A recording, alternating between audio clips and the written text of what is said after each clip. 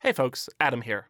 Uh, Today's episode is coming out in the midst of the ongoing writers/actors strike, and I feel like it would be irresponsible for me to talk so much about the behind the scenes of how the sausage gets made, the realities of creative work, without expressing solidarities with our brothers, sisters, and everyone else involved who are actively fighting for better working conditions for everyone across the industry.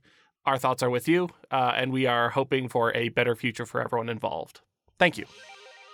On today's very unfocused episode of Halftone Takes, we talk a lot about The Lord of the Rings, reveal ourselves to be map fanatics, and unceremoniously dunk on The Last Airbender. The Last Airbender, the live action one. We want to make that perfectly clear. No one's going to dunk on the good one. The good one. It'll quench you.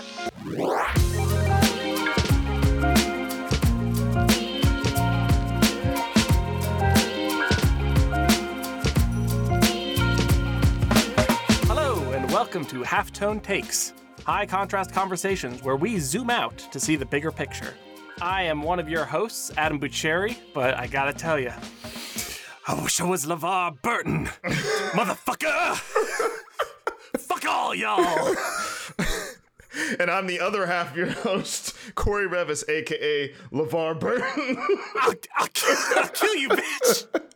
Where's my iconic slave role? Eric!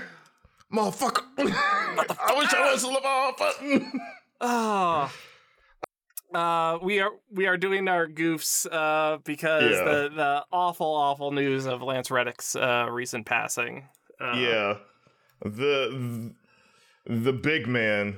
He was a quite a huge influence on just the kinds of characters that I actually like to watch in TV and stuff like that. Yeah. Surprisingly, surprisingly, my first time seeing him was not The Wire. Everybody says, "Oh, I remember him from The Wire." Right, I'm like, right. "No, I remember him from Fringe." I'm sorry. Oh, sure. And then I went back to The Wire. Yeah. That's real devastating loss to me. Mm-hmm. He was in my personal league of extraordinary character actors who, he was just one of those people where no matter what the role was, would elevate it way past what was expected. The recent Resident Evil show, not good. But God, he's great. He's the best part of it by a long shot. Like, I love watching him. And that is not just Adam's opinion either. I've heard a lot of people say that he's the best part of the show, and they didn't expect him to be because he is Wesker. And Wesker is notoriously played bad. And he's great as Wesker. He's just having a good time. He's just having a good time. He, most of the show is, basically totally disconnected from what we would talk about as Resident Evil. But there's one scene where he shows up with sunglasses and, his stupid Matrix trench coat. And it's just oh, he's just Blade. Yeah, badass. He's just Blade. He's very good. And it was very sudden. Incredibly to me, this feels like Anton Yelchin when he passed away, too. It's just out of nowhere. But, because just real quick, too, because I was talking to one of my other friends who also loves Lance, and he's like, yeah, I kind of knew something was happening because he's a big fan of, the John Wick series. Yeah. And John Wick 4, the premiere happened, and Lance wasn't there. And he's a prominent character in the movie, so he was like, what? And everybody was kind of saying, where is he? So something went on, and apparently it was just natural causes. It was just his time to go, unfortunately. So 60, too young, too fucking young. He is younger than my mom. Ugh. So it's just oh, man. But, I mean, I hate to talk about people like this where it's well, at least their projects are still going good and stuff. Sure, that feels very disingenuous. It feels cynical, but at least, in the most non-cynical way, I'm very happy that show I'm looking forward to like his stuff is already done, so I think that'll be his actual last project. Like he worked on a video game. He's the voice of Hellboy in the upcoming Hellboy video game. Oh, that's right. Yeah. And apparently he just finished that. So there's a lot of stuff that is like, sure, some projects like obviously he won't finish, but at least the stuff that I was really looking forward to him being in, I will be able to see because he finished and everything like that. And I'm like, oh yeah, cool, good. One last hurrah type thing. It is difficult because you don't want to come across as cynical and just, the only value that this person has is like them. Is their job. Their job. Like, and by all accounts, he seems like a genuinely good dude. Oh, he was awesome. Like, I followed him on Instagram, so I always watched his stuff, and he always talked about his dogs and everything. Mm-hmm. And he was very, like, I heard he was, like, when people met him in person and stuff, he was very kind. He's very funny, apparently. I mean, if you watch any of his other shorts, like, he's hilarious. His comedic timing is ridiculous. But everybody, he seems like he always plays the serious characters, like the very, like not necessarily cold, but very, like, boss characters, like the ones that are authoritative. Yeah, authoritative characters. And yet people talk about it, he's always joking. He's always like, and he's apparently like hugely musical because he comes from a musical background. So I was like, oh man, I didn't even know that. I looked up a couple more stuff that I didn't know about him, and I'm like, oh man, yeah, he comes from a huge music background. He could play the piano, I think classically and everything like that. It's ridiculous. I was like, geez, I didn't know this. Yeah, but it's very sad. But he left a great legacy, and I appreciate that, though. Yeah, absolutely. So pour one out for a real one. Yeah. Terrible, terrible loss. Yeah, Mr. Lance Reddick. That's is that the first big one of this year? Of this year, maybe. That passed away. That may be the first relatively big one of this year. Yeah. But, yeah. But, so anyway, on that note, what are we talking about? I know. I know we're not talking about in memorandum stuff. But in the arms of an angel. We do have a show today. Today's topic is how the sausage gets made. And by that, I am talking about behind the scenes. I am talking about director's commentary. I am talking about Lord of the Rings. Okay. Yes, but I haven't gotten there yet. I'm setting terms. Talking just broadly, like documentaries, like all kinds of stuff that are about the realities of creative work. Mm-hmm. And this is a topic of endless fascination to me. Like, I have a genuinely bottomless appetite for this kind of stuff. And, we're going to talk about more in detail, but like part of this topic is inspired by the recent release of Double Fine's Psychodicy, the 32-part, 22-hour-long behind the scenes about the creation of Psychonauts 2. Which, absolutely unprecedented access to, like, the genuine creative process, to the genuine production and realities of creative work. Really astonishing stuff, and an absolute miracle that it exists at all. And, but that also spins off into, a larger topic of, like, other things that have been influential to us. Before, when we were in the green room just now, we were talking about like our passion, how much we love watching footage of people in the recording booth, voice actors just performing. Like, oh man, it's so. I never will get sick of watching Mark Hamill in a recording booth, just like contorting himself like a little goblin so he can do his voices. And then opposite of him, he had the late. Kevin Conroy, the late Kevin Conroy, who I think might have been the first one, actually. Also, rough one, because he was a multi-talented actor / artist, like like crazy. But you have the opposite of him, where he's just playing it so straight. And I'm like, wow, this is actual collaborative artists working side by side together. I love that, where they're both really good, but they both have their ways of doing it. And it's still, you get magic when you do that. When you let people kind of, you have a little bit of direction and whatnot, but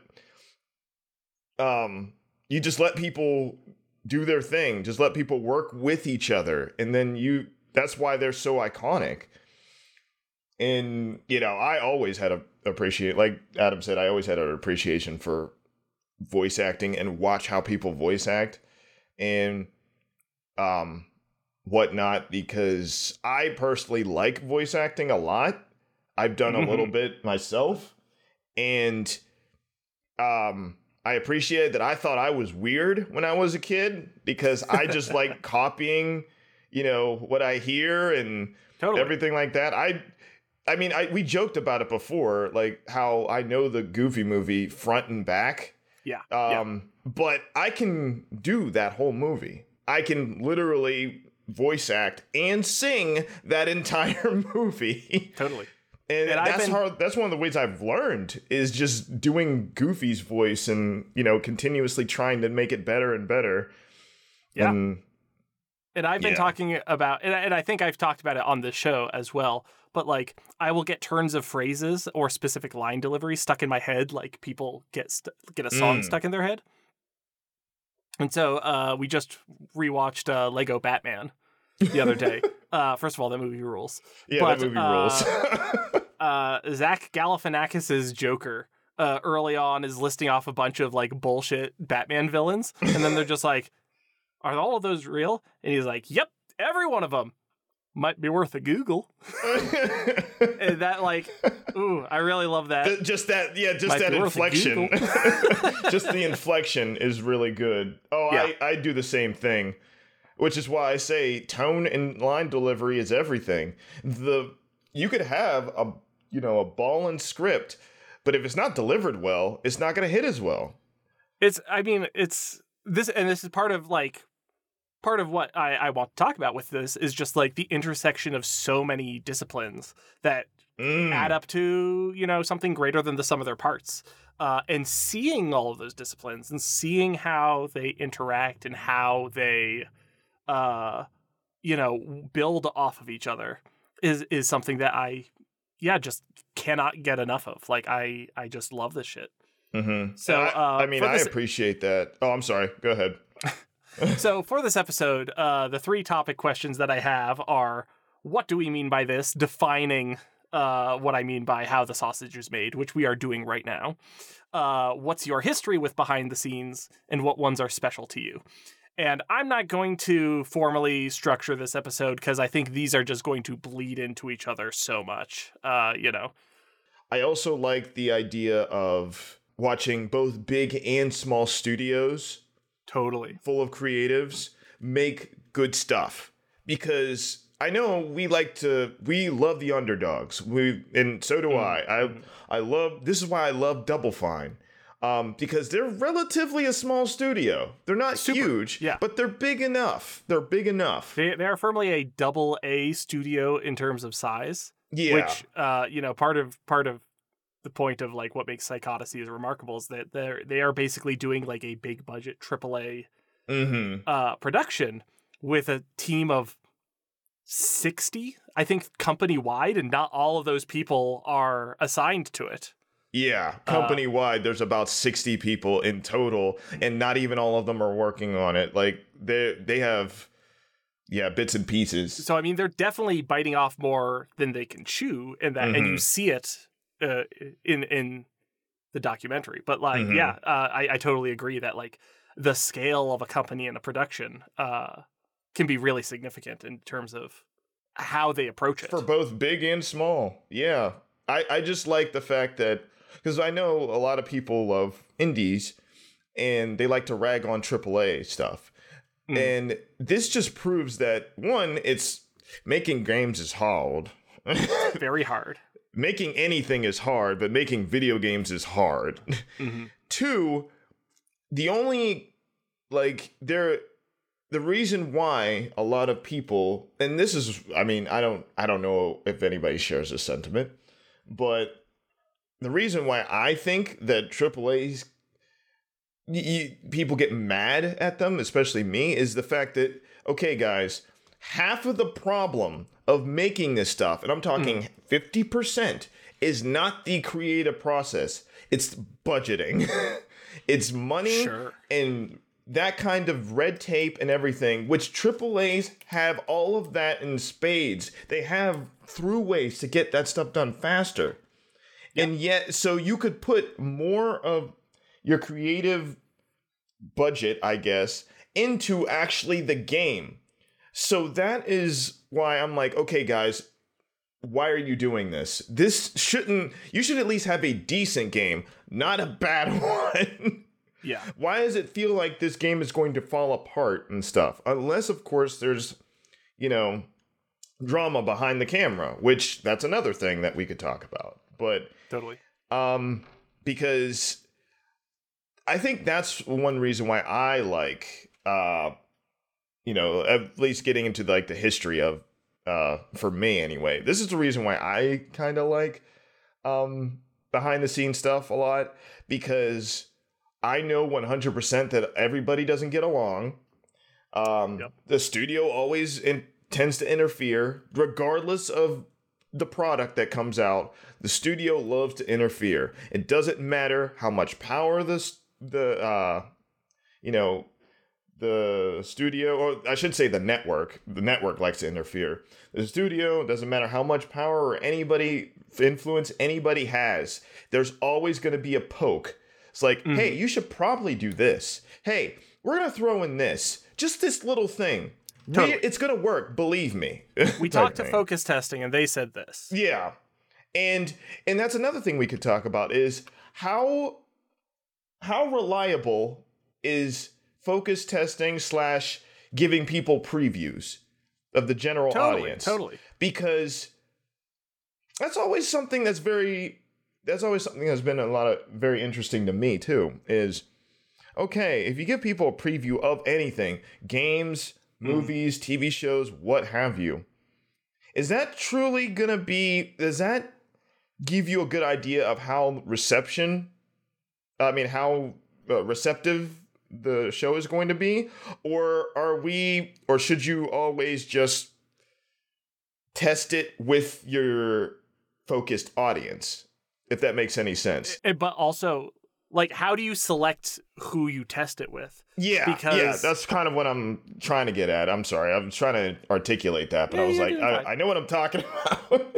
but no, I think that's very fair. Of just the fear that, well, if I just build this for focus tests, am I just building something that the largest number of people think is fine? Mm-hmm.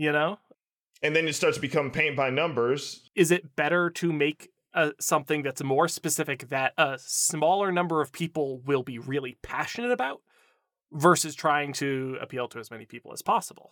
Which is why, or I think one of the reasons why, I think we kind of talked about this studio before, but not in depth. This is why A24 is such a baffling anomaly. Totally. They seem to hit the sweet spot that nobody else can hit. I will say A24 is like a distributor, not a studio. I mean, well, I don't mean that. I mean, the fact that when A24 distributes their own stuff, which it happens to be a lot of weird stuff. Yeah. That seems like, how does anybody like this stuff? And yet a large number of people, I think more than a lot of people think, really enjoy the movies that come out of that. I mean, Everything Everywhere All at Once, which we just rewatched. That movie continues to be appropriately rated as a modern classic. Mm-hmm. A lot of people, it's like, this is overrated. This is underrated. It's like, no, Everything Everywhere is appropriately related as being a very special movie. And I'm glad it's gotten as much recognition as it deserved. That is A24's biggest budget, not biggest budget, but biggest box office return. Yeah, it's biggest box office return. Their biggest hit. and it made like 100 million. Yeah. And when you really think about that, I'm like, how? Like, how does a lot of people like this? Because it seems like this would just be very, very niche for martial arts heads, for sci-fi heads, for super character actor heads. Like, it's very specific. Got action, it's got comedy, it's got heart. Yeah. And it does. It's a hard movie to pitch. It's a hard movie to like sell someone on. Yeah. And it's a multiverse movie, which people are already getting sick of. So it's like, the let's best be honest. Multiverse movie. Yeah, but like, let's be honest. Sure. It's like people, because it's the best multiverse movie at the end of the multiverse run type thing. So again, you're pitching something that people are like, oh, you say it's good, but whatever. Like, how, like, and yet it ended up being that good. And then a lot of people saw it. And they're like, yeah, this is good. And I'm like, how do you like this? Totally. Like, you normally don't like this at all. And I'm like, that's an anomaly to me. And that's crazy. And I'm not saying that's a bad thing. I'm saying that's hard to replicate. But that's the thing that I'm saying is that, like, what makes A24 special, and this isn't behind the scenes, but I would love to see more behind the scenes of like how A24 itself operates, how they select projects, how they market. They're doing the thing that I've been saying studios should do for decades, which is like, you've got $100 million and you can either put it into one movie and then bet the entire bank, or you can make 10 movies and just see what happens. And that's what they're doing. And they're making all of these small, weird films that, like, maybe individually don't do like crazy returns at the box office, but they are special, unique movies that you can't get anywhere else. And there is a huge, huge value to that. I think, because I actually do know a little bit about how they run the system. Tell me how the sausage is made. For one, a big reason, and I think this is, the more you think about it, the bigger I'm like, okay, yeah, that makes sense. They're not based in Hollywood. They're based in New York. So they have already a very startup / indie type feel to their company. Anyway, not the studio. Their whole company is very much, they're trying to not be that. Like, actively. And because another company that I think kind of fits the bill a little bit too, I mean, they're very much more genre specific, but Blumhouse kind of does the same thing. And a lot of people don't appreciate Blumhouse more than I think they should. I think they're kind of underrated, because I just like the idea of the main guy just basically saying, oh, we want to do this big thing. We want to make this huge, universe movie and everything. He's like, you get $8 million. I mean, you get $8,000. You do what you need to do with that. They're like, but we need more. No. He's like, no, you don't. You do what you can with that. And mind you, that could be a good or bad thing, but with a lot of, it forces people, I think, to be a little creative. And, and I also appreciate that too. I know a lot of horror heads do that too, because they love, like, practical effects. Yeah. And while I like practical effects too, I don't like them near as much as like some people that they have Comic-Cons. I mean, not Comic-Cons, but they have conventions specifically, like horror conventions specifically for practical effects. And I'm like, wow. It's the kind of thing where, like, the discourse around practical effects versus CGI is a little disingenuous to me, because it's almost never one or the other. It's almost always both. It's practical effects that are supplemented with CGI, whether that's just removing pads that make the stunt safer, or if it's, removing wires or other effects things that, made it possible. Yeah. If it's, hey, we filmed this element, but we added a digital background. Or if it's like, we shot all these different practical plates, but now we need to composite them digitally. Like, there's so much that goes into it. And when people complain about bad CGI, it's almost never the fault of CGI. We basically have perfect CGI now. After Avatar, it's like, okay, we kind of arrived there. It's just a matter of like implementing it now. Totally. Like, I think Thanos in Infinity War, is flawless, basically. He is absolutely convincing. And it's just a matter of time and budget and making sure that digital artists are able to bring things up to the quality. And also, of course, the skill of other technicians for like when shooting those base plates, making sure that the lighting and the composition is all correct so that everything is going to... Speaking of the title of this episode is totally putting everything together. It's not just one. You can't... Despite a lot of people saying that, for example, for just Avatar 1, I'm not even going to Avatar 2 yet, but just Avatar 1 is why it was kind of like a spark in a pan, is the visuals, but the reason why the visuals worked half the time is because it was in tandem with a lot of other things, like this, you could say what you will about the acting, but when you look behind the scenes and you look at the rigs they're wearing, the actors, and you're like, how can you act in that?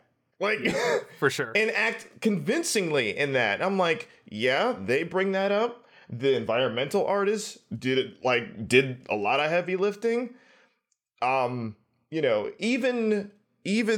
what's his name? Even the guy himself, with his engineering prowess, James Cameron? Yeah, James Cameron. Okay. I'm forgetting a lot of people's names right now. I know who I'm talking about. But yeah, even with him and his like engineering eye, making everything look believable in that world. Yeah. Because you could go real hardcore. You could go Starship Troopers, craziness. But he's like, no, let's bring it down a little bit. People, and I do like that idea. Like, because he could have made everybody wearing spacesuits and stuff in that movie. Yet, the most that he had to do was just have everybody wear an air mask, which I think is so clever. To me, because it's like, okay, this is different enough. And just the thought process in that. Just the thought process and the whole idea of putting everything together. And the more I, try to, make my own stuff, the more I work on my own projects and everything, the more I'm like, man, I gotta talk to people. I gotta see how this stuff, not just do my own research, because that's too easy, and you start smelling your own, your own supply. You get high on your own supply, even doing your own research. But at the same time, I would love to talk to actual authors of books, because they basically do that. So I'm like, you don't I know there's co-authors to books. Yeah, there super are. Yeah, I know there are, but I mean, to me, that would seem a lot easier to do than to have just a single author writing like a series of books or something. Yeah, I mean, which is obviously incredibly difficult. Some authors are phenomenally prolific, and some people are George Martin and just get lost in the weeds so much, and it's just like, boy, we've been there. We've talked about okay, we're writing a story, and then both of us stop and we're like, how does mail get delivered? And then we have to spend a week on absolute bullshit. You would do that to me all the time. Awful. You would do that to me all the time when we were in school. When we were in college, and I would give you this huge, big world that I just created off the top of my head. And then you would say, okay, how are people getting from point A to point B? I was like, shit, I don't know. Yeah. But I mean, that's good because as much as we're memeing about it and whatnot, it made me actually a better artist because I would have to think.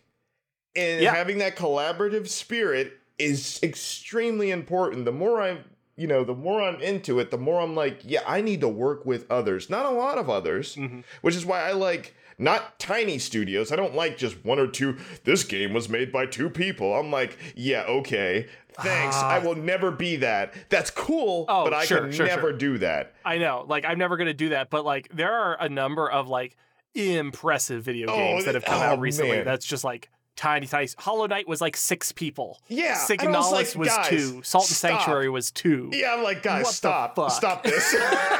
You're making us all look bad and feel bad about ourselves and how I don't want to do anything. But then also on the other side of that, you look at it, it's like it took them 7 years to create this. And I'm like, Jesus Christ. Yeah. That sounds so much.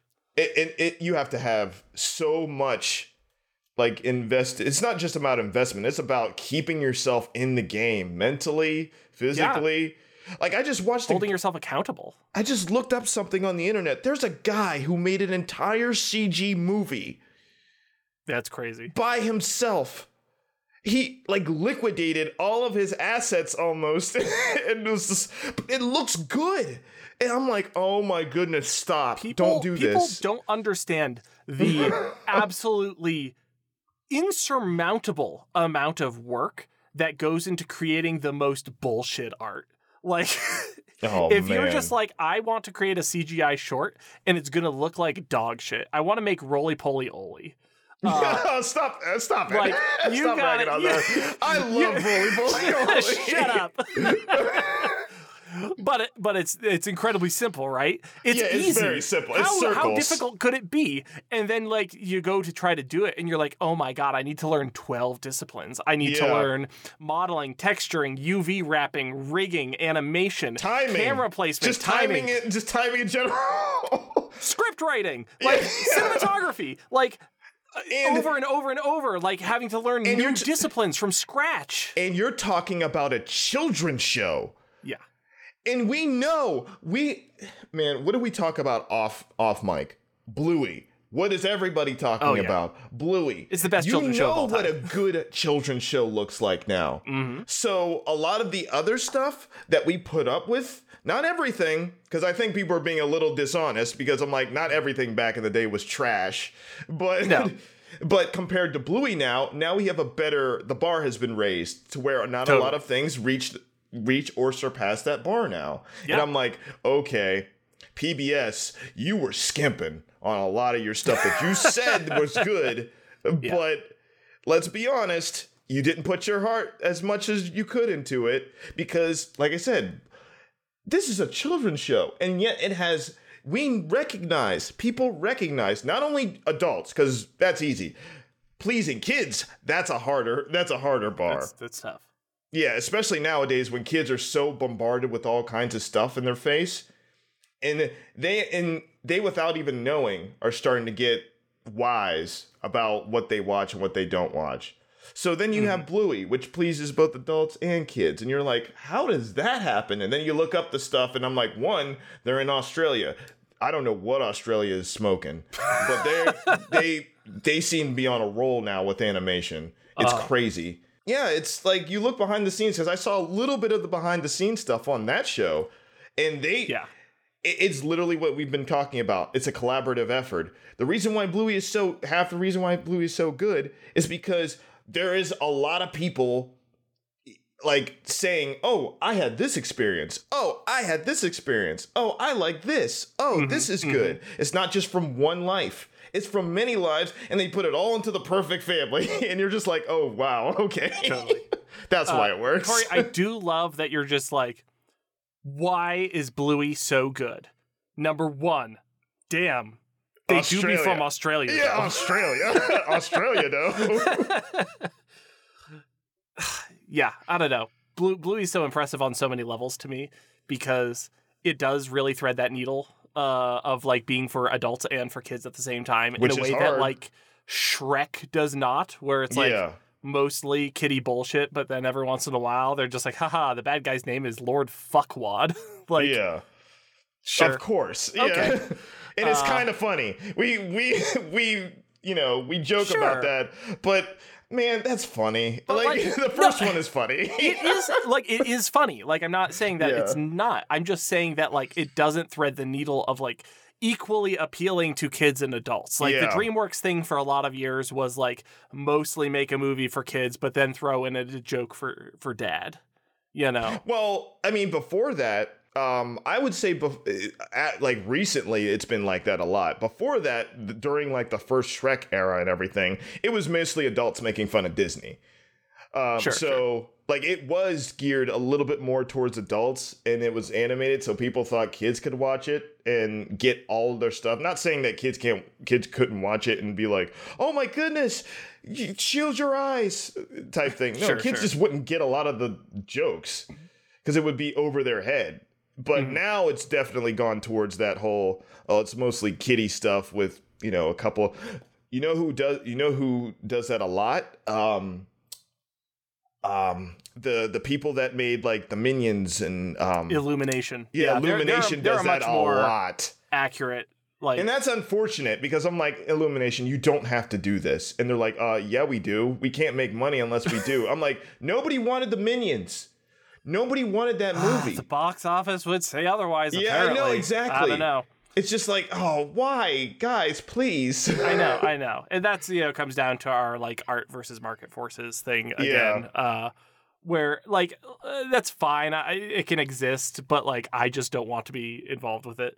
Well, here, let's build off of that, though. Not in that direction, but marketing. Marketing and making in the behind-the-scenes marketing. Sure. I want to throw this question at you. What is appropriate for that? Because you can't you have a good idea. How do you market it? Because you have to market it somehow. But, how does something like, for example, how did something like Signalis just market their game? Or did they just put it out and say, I hope people watch it? I mean, I hope people play it. Yeah, that's a great point. Like, they certainly... Indie video game marketing is something that I have more of a finger on the pulse of because I'm not on Twitter anymore, but I was on Twitter for a while promoting my own work in progress tabletop games. And there would certainly be tons of YouTube channels or Twitter accounts for work in progress games.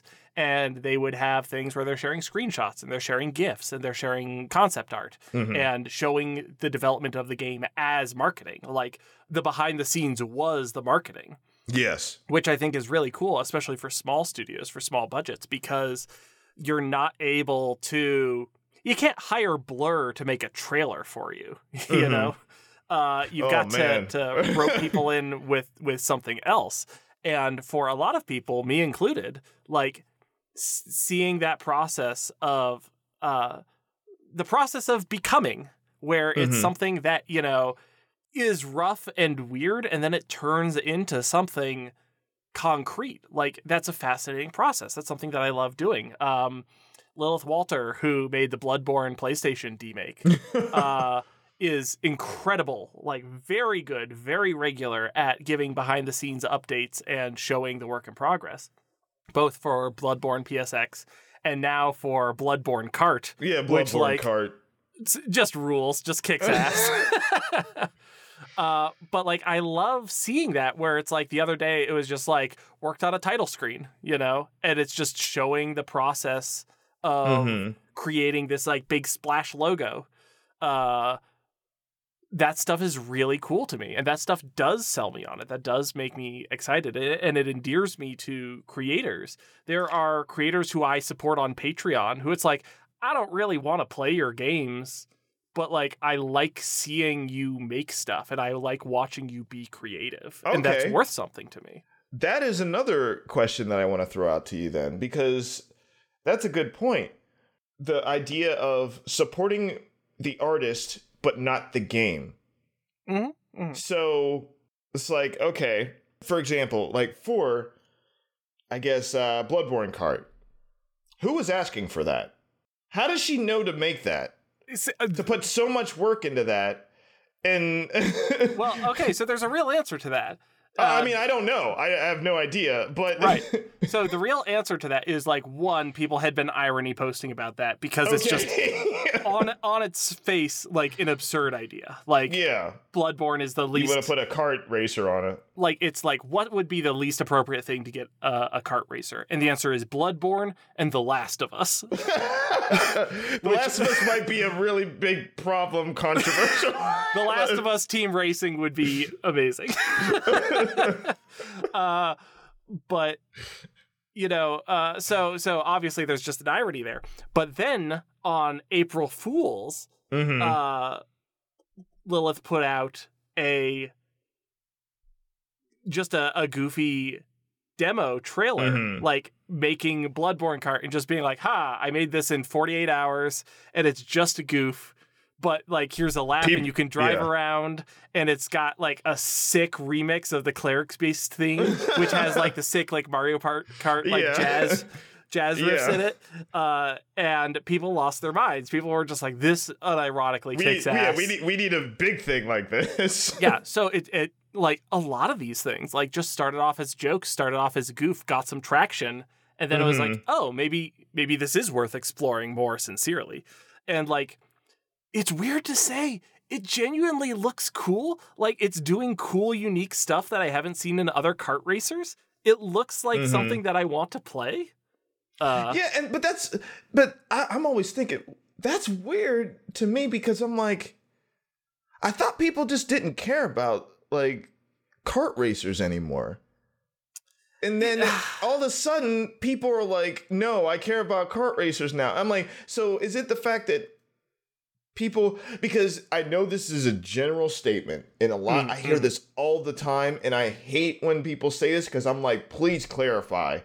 I don't know, because I don't know what that means. Is people just want to play good games? Shut up. Like, I hate that, because I'm like, you could play tic-tac-toe then. Tic-tac-toe is a good game. Why do you think people keep making the same digital chess games? Chess 2. It's literally Chess. Yeah, Chess 2, Electric Boogaloo. I'm like, I'm dead serious. Like, why do people keep doing the same stuff? And I'm like, okay, so you got to clarify. People like playing good games. Okay, that's fine. But then, you have remakes down the rabbit hole. Mm-hmm. And eventually people get sick of that, and they're like, no, I don't want this. This is a great game. Like, because this is the whole thing. We're coming into this season right now of Resident Evil 4 is the best game ever again. And I'm like, yeah, sure. And we're just off the heels of Dead Space Remake being the best game ever. Yeah, I'm like, guys, and then The Last of Us just got a remake, which is... Metroid Prime just got a remake, and people are discovering that again. And I'm like, wait, what? And it's like, it's difficult because, like, there is, like, probably a saturation point.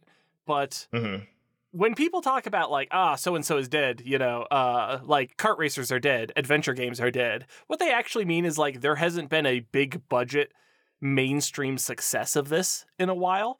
So it's just like, AAA horror is dead. And that was kind of true for a while in the sense that, like, nobody was looking for it. After Dead Space 3, like, between Dead Space 3 and Resident Evil 7, it was pretty slim pickings as far as, like, the AAA, but like that doesn't mean that the genre went away. People, sports games are dead, and then the Tony Hawk's remake came out. That's a sports game, like, and people are like, I don't like sports games, but you like this game. Shit, I like sports games now.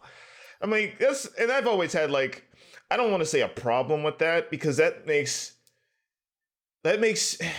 I guess this is partly because, like, of how I felt about certain games. Like, for example, circling back to Double Fine and Psychonauts, which is one of my all-time favorite games ever.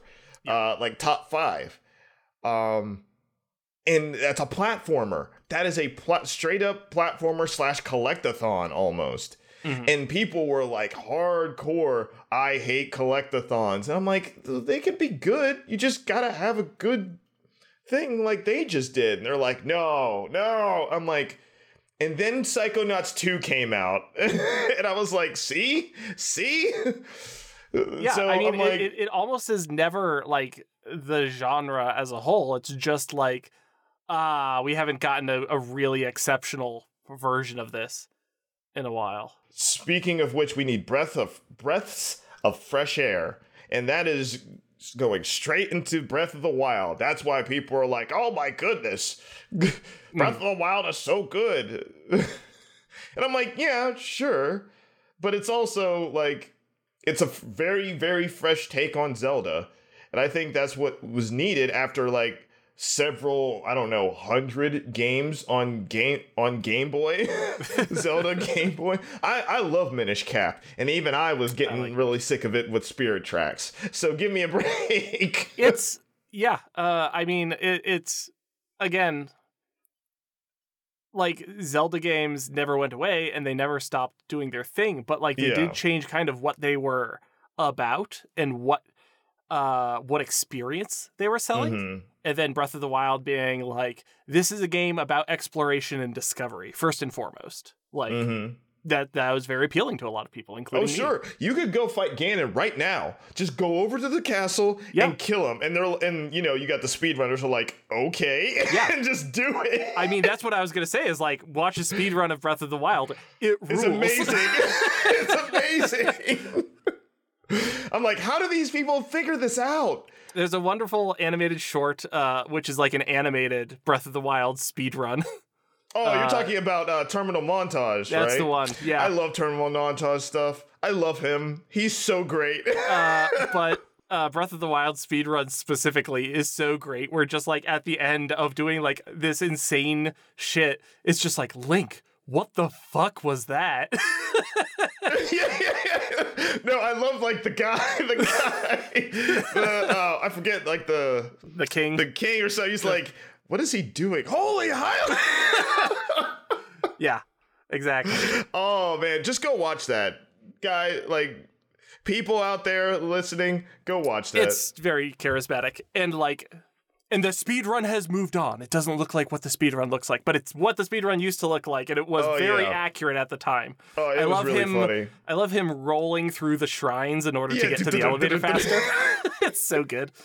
Yeah, but I mean, this is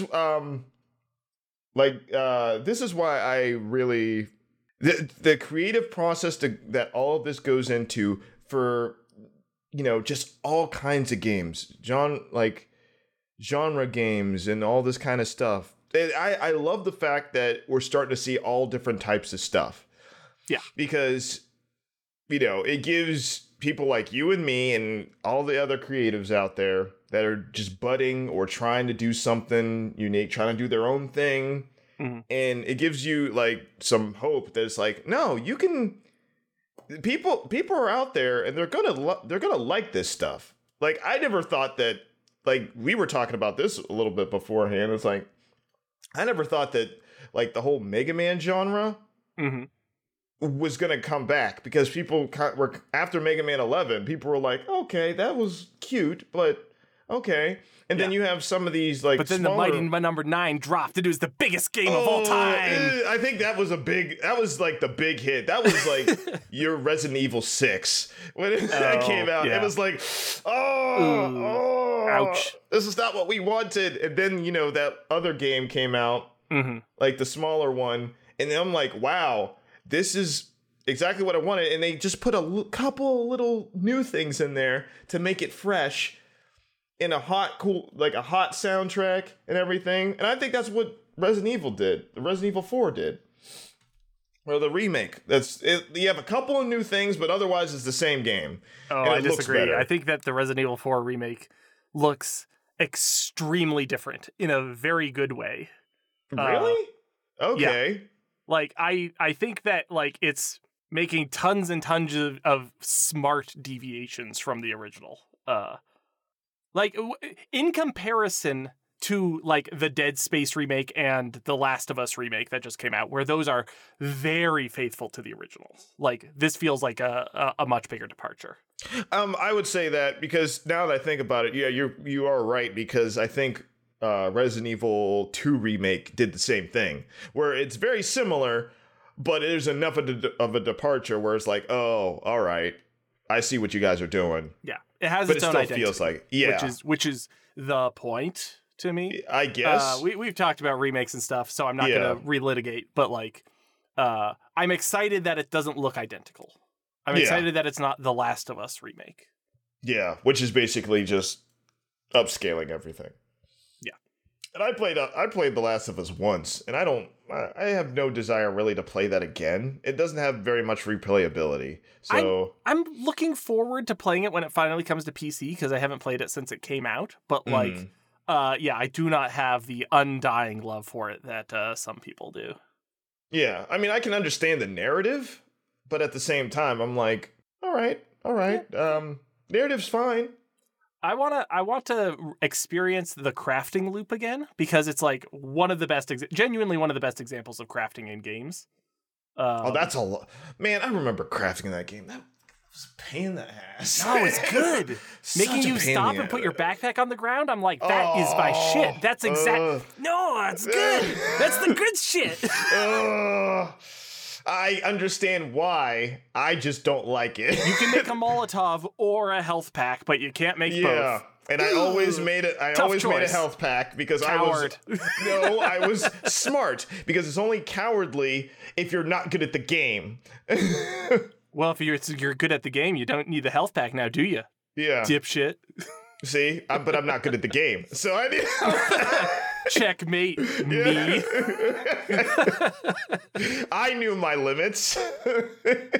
Let's take the conversation and steer it more towards like things that are special to us specifically. So you already brought it up. You already referenced it. We'll get into it maybe, but like for me, like it's the Lord of the Rings.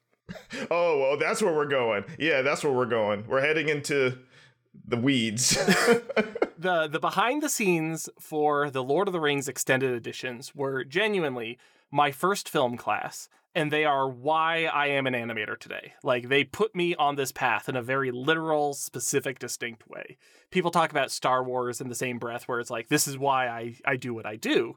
For me, it was the Lord of the Rings, and it was specifically the behind the scenes features that showed the creation of the bigatures, and it showed like the process of animating Gollum, and it showed like the back and forth like fights and arguments between the different animation teams trying to one up each other and trying to push the technology.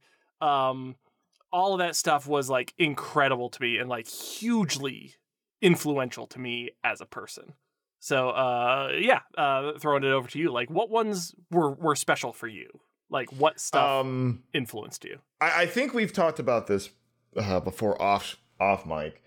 Not in very much detail, though. But one of the biggest things, because we're speaking in terms of animation, one of the biggest things for me was The Prince of Egypt, and just early DreamWorks in general. Sure. Early DreamWorks in general was hugely influential to me, because I was like, this is the kind of animation character design that I really like. This is pushing the genre, because back then they pushed it.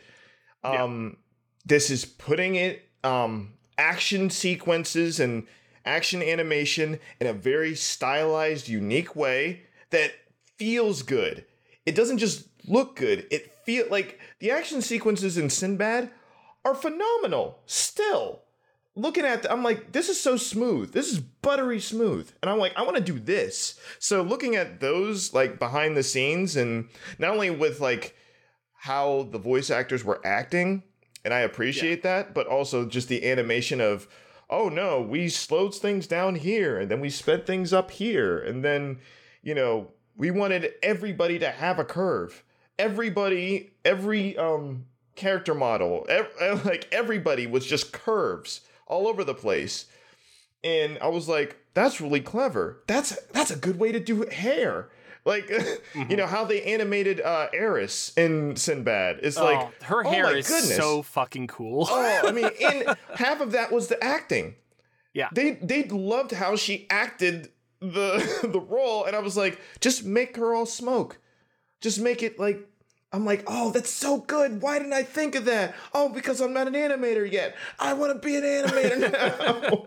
And it's like, stuff like that. And like I said, Prince of Egypt was a huge one, because it was, I liked, one of the biggest things with that is not only the voice acting, but the music in that movie.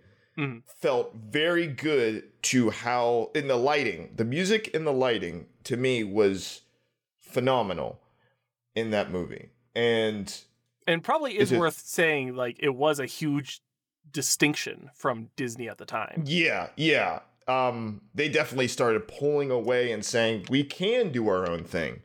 Disney is successful in their own way, and we're going to be successful in our way. And I wish like it was very short lived, because then you got like The Road to El Dorado, which is another super unique, super like influential movie for me because of the music and how they just animated dancing. You know how I am with like animated dancing, and sure. I'm just Cats like, don't dance. Like, mwah. That, and I mean that's the second one I was gonna say. Cats Don't Dance was that's one of the biggest. Like, it's my top 5, one of my top 5 favorite animated movies, just movies in general of all time, because of how unique it was. Like, I don't think there is a movie like that. Like, I've seen like people try to do that, but like for recently, The Bad Guys that just came out, where it's like animals and humans just doing stuff and not even thinking twice about it type thing. I appreciate that in movies, because it's like throwing that kind of logic out the door, but that's not the most important thing, so don't worry about it type like issue. And I appreciate that. But just the amount of movement in Cats Don't Dance, which if you haven't seen it, audience, please go see that. For filmmaking in general, just go see it. It's so breezy too. It's like 80 minutes. It's like it's such a snack. Yeah. But it's a healthy snack. It's a super healthy snack. It's but like just like the movement. The movement in that film is fantastic. Nobody stops. If you watch that movie, nobody stops.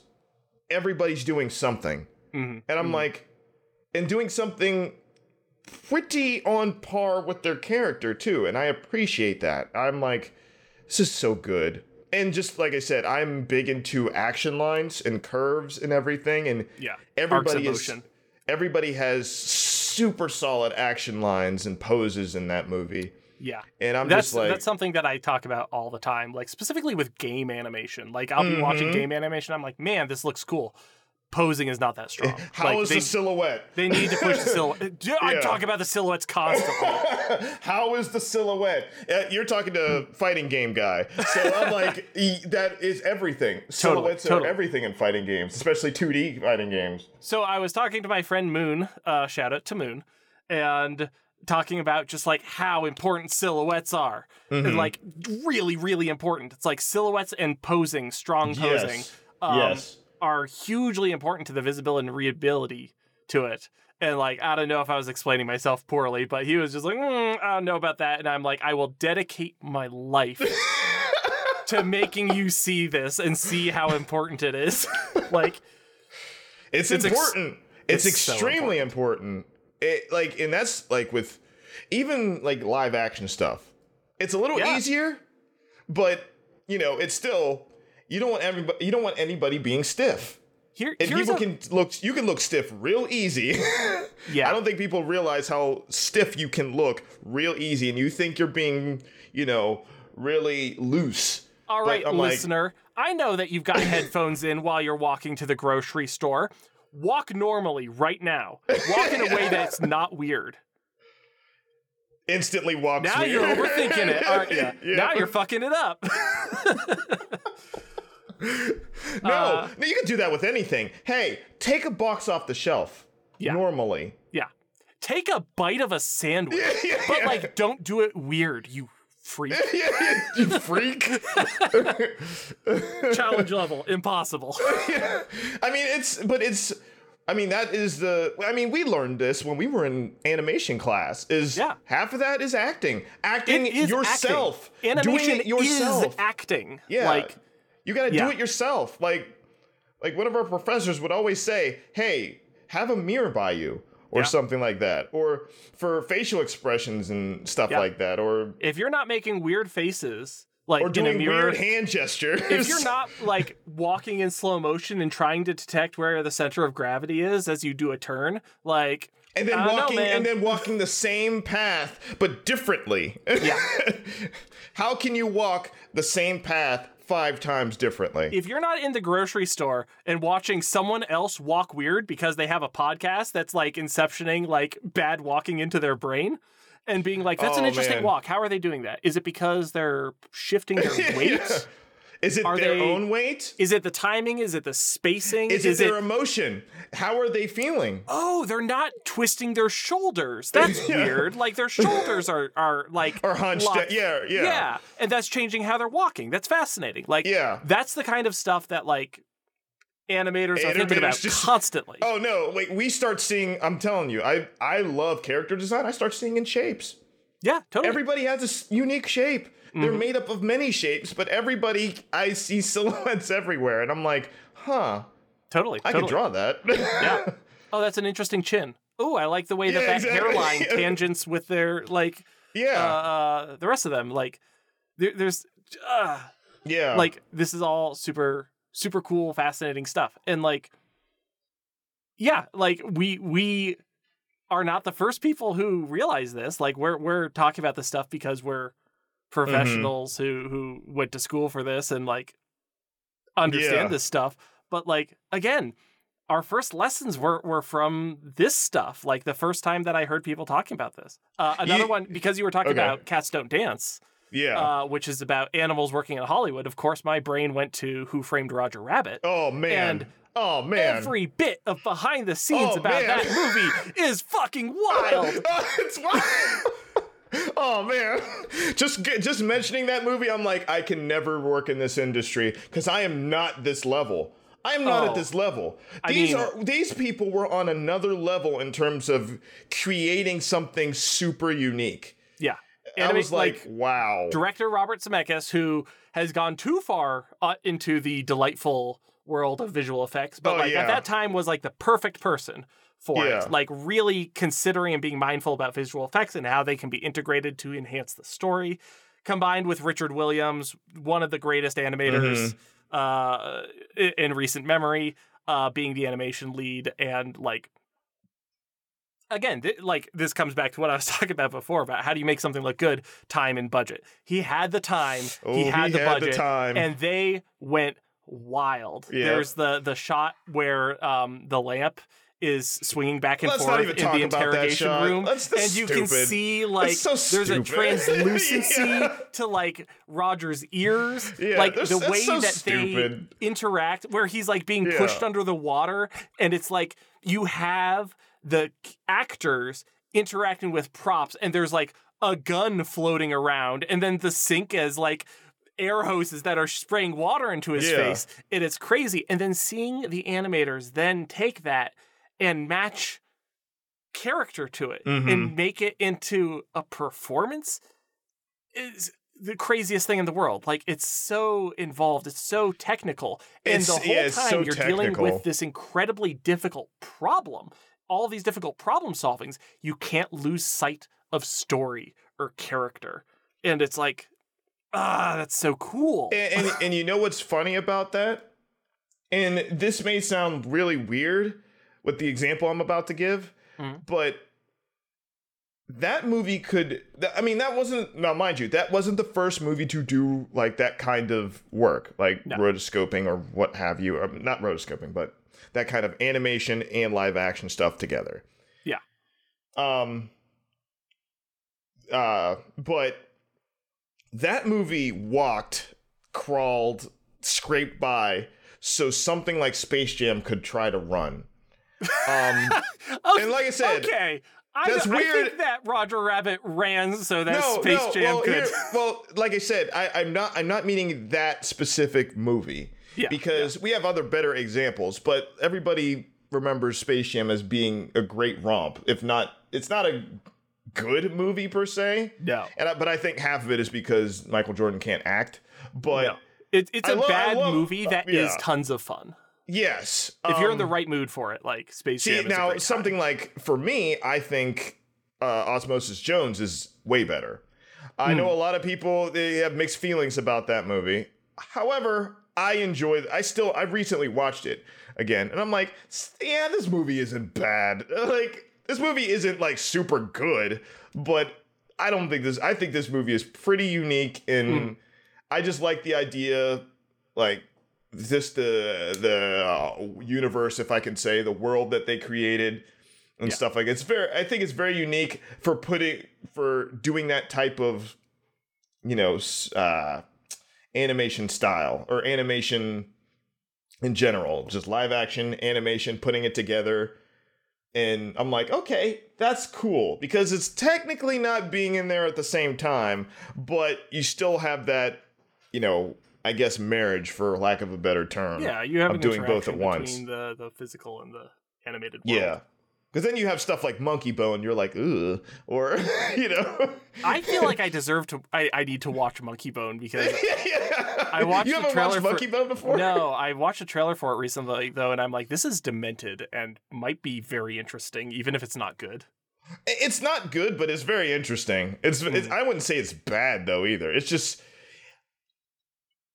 for me, I would say it's forgettable. Sure, as far as the actual story and stuff goes. I'm just talking about like from a production level. Like that's why I would be interested. Yeah. Speaking of which, okay. I'm gonna let you go there. I'm gonna let you cook. Okay, put on your Black Dynamite conspiracy. Oh no! Face. As we all know, Monkey Bone was directed by Henry Selick. Henry Selick also worked on Coraline for Laika Studios, and the Laika Studios behind the scenes are world-class shit. Boy. Laika, boy. I love watching. Laika knows that what they do is fascinating to watch and hard to do. their post-credit sting are them just showing off their phenomenally impressive rigs and puppeteering. Yeah.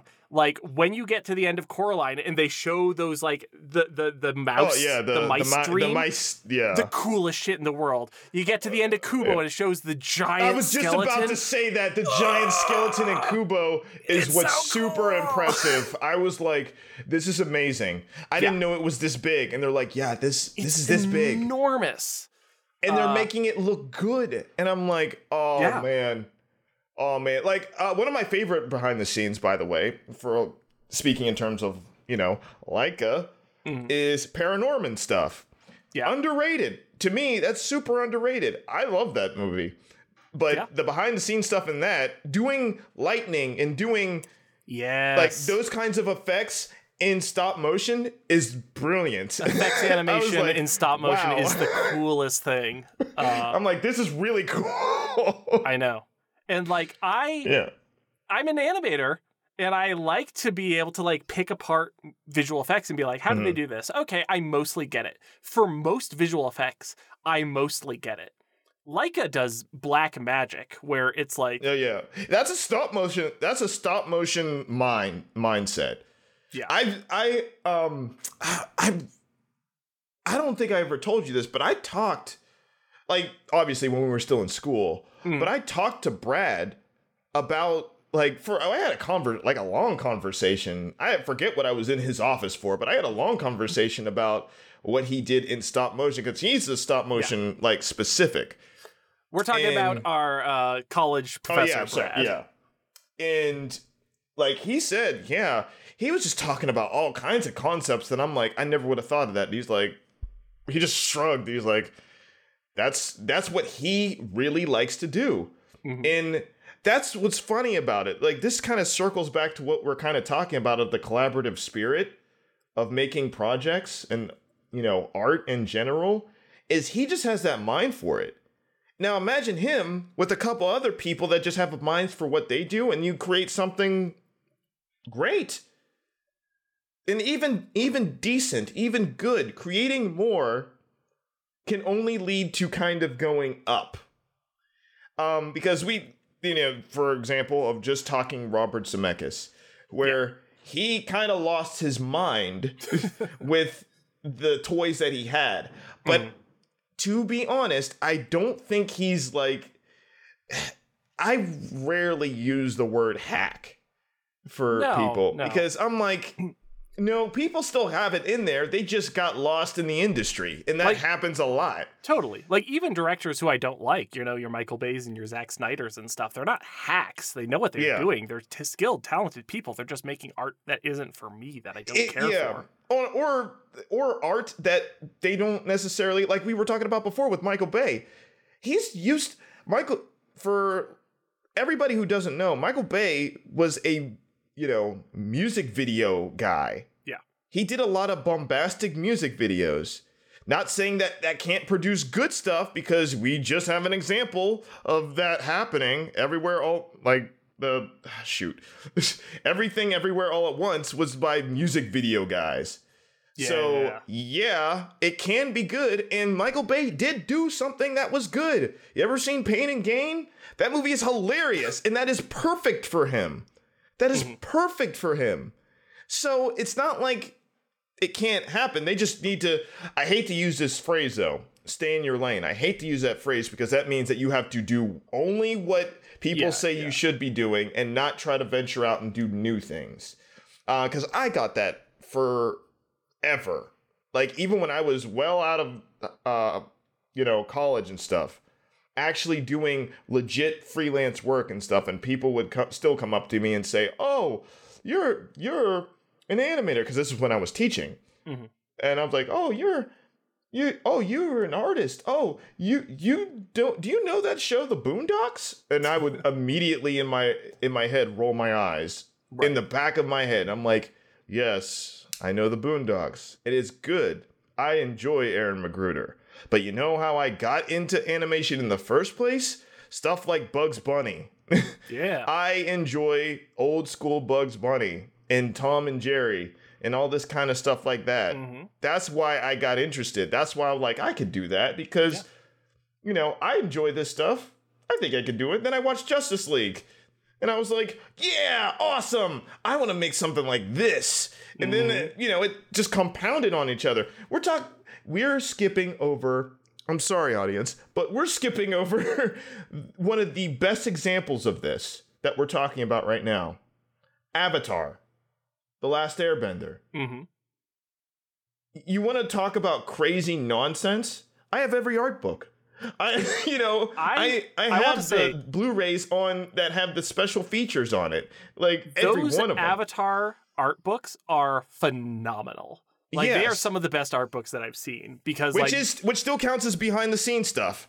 As behind the scenes stuff. Like, that's all part of the thing. And I was about to bring up interviews with creators as well, because you're talking about like Chuck Jones and part of our philosophy is like, Chuck Jones making Looney Tunes and just being like, we weren't really thinking about the audience. We were just making stuff that made us laugh. Yeah, stuff for us. And hearing those perspectives, I'm like, that makes a lot of sense. Like that. Like, cool, of course. And you gambled that people would vibe with you, and you were correct. You were correct. But those art books are phenomenal, because they really go into detail about the process of character creation, the pilot versus what the show ended up becoming. And they show lots and lots of frames, of actual animation frames, showing big long sequences of effects animation, talking about how we approached working with fire as a visual effect. And it's just oh no, how do we approach working with air? Totally. That's even crazier. The problems of making something that's invisible feel tangible and logical, making those movements correspond with what's happening, which is something in making those movements correspond with actual martial arts, which is it's based off of that, but that's a lot harder. I watched them, because we're speaking of the behind the scenes stuff. I watched them go over different martial arts that, are highly influenced by that stuff in there.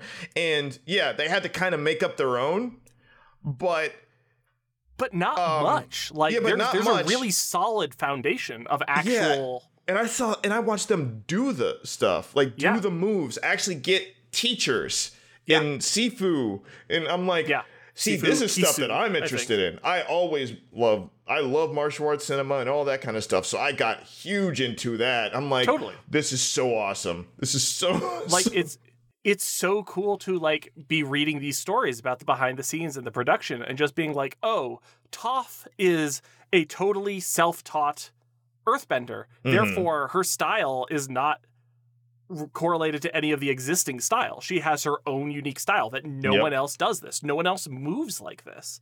And it's just it's so cool. What a strong creative choice that maybe your average audience member might not necessarily pick up on that distinction, but I think like you feel it. You feel that distinction. Yeah. You feel that there is something unique about her. It gives her a deeper sense of identity.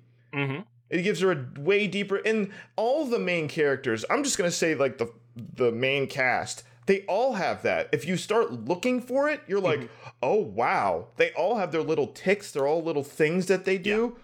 And I'm like, see, that's how you knew they spent the most time on these characters type thing. Totally. And, you know, it ends up being fantastic. And it gives a deeper, and all of that is to add to the story. All that is to add to the overall tone. All that is to add to the writing.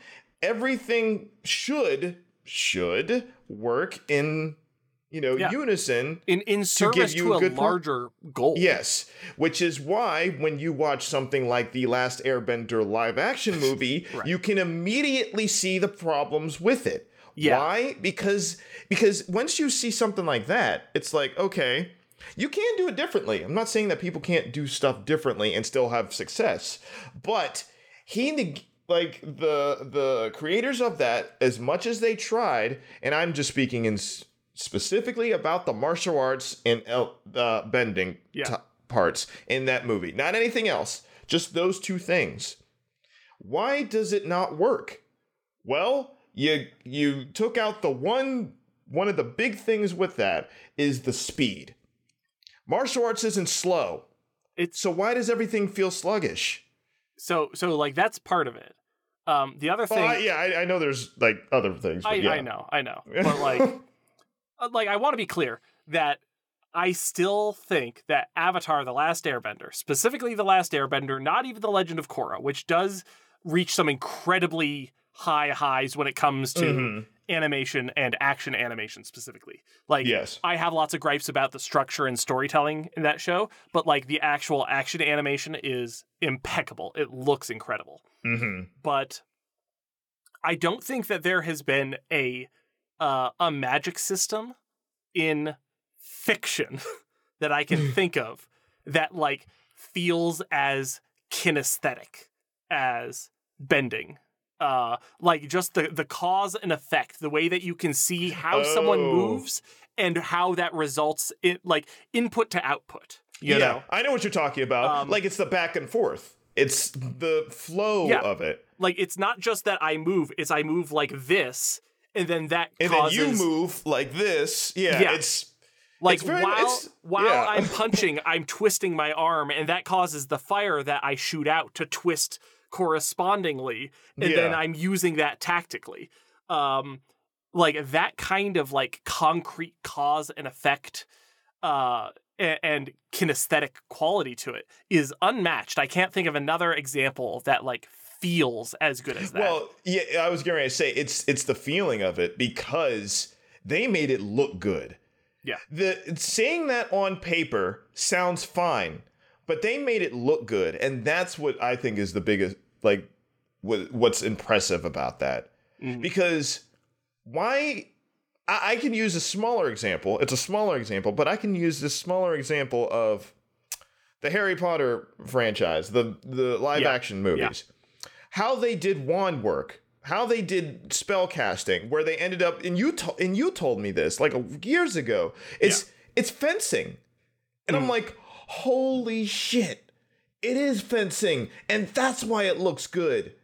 I was like, how did they figure that out? And I'm like, somebody figured it out, that's how it should work. That's how it should look. Yeah. Because it's all fun and games when you're writing it in the book. That's fine. You can imagine whatever the hell you want, but making it look good, that's a completely different skill set. Somebody likes fencing in the choreography.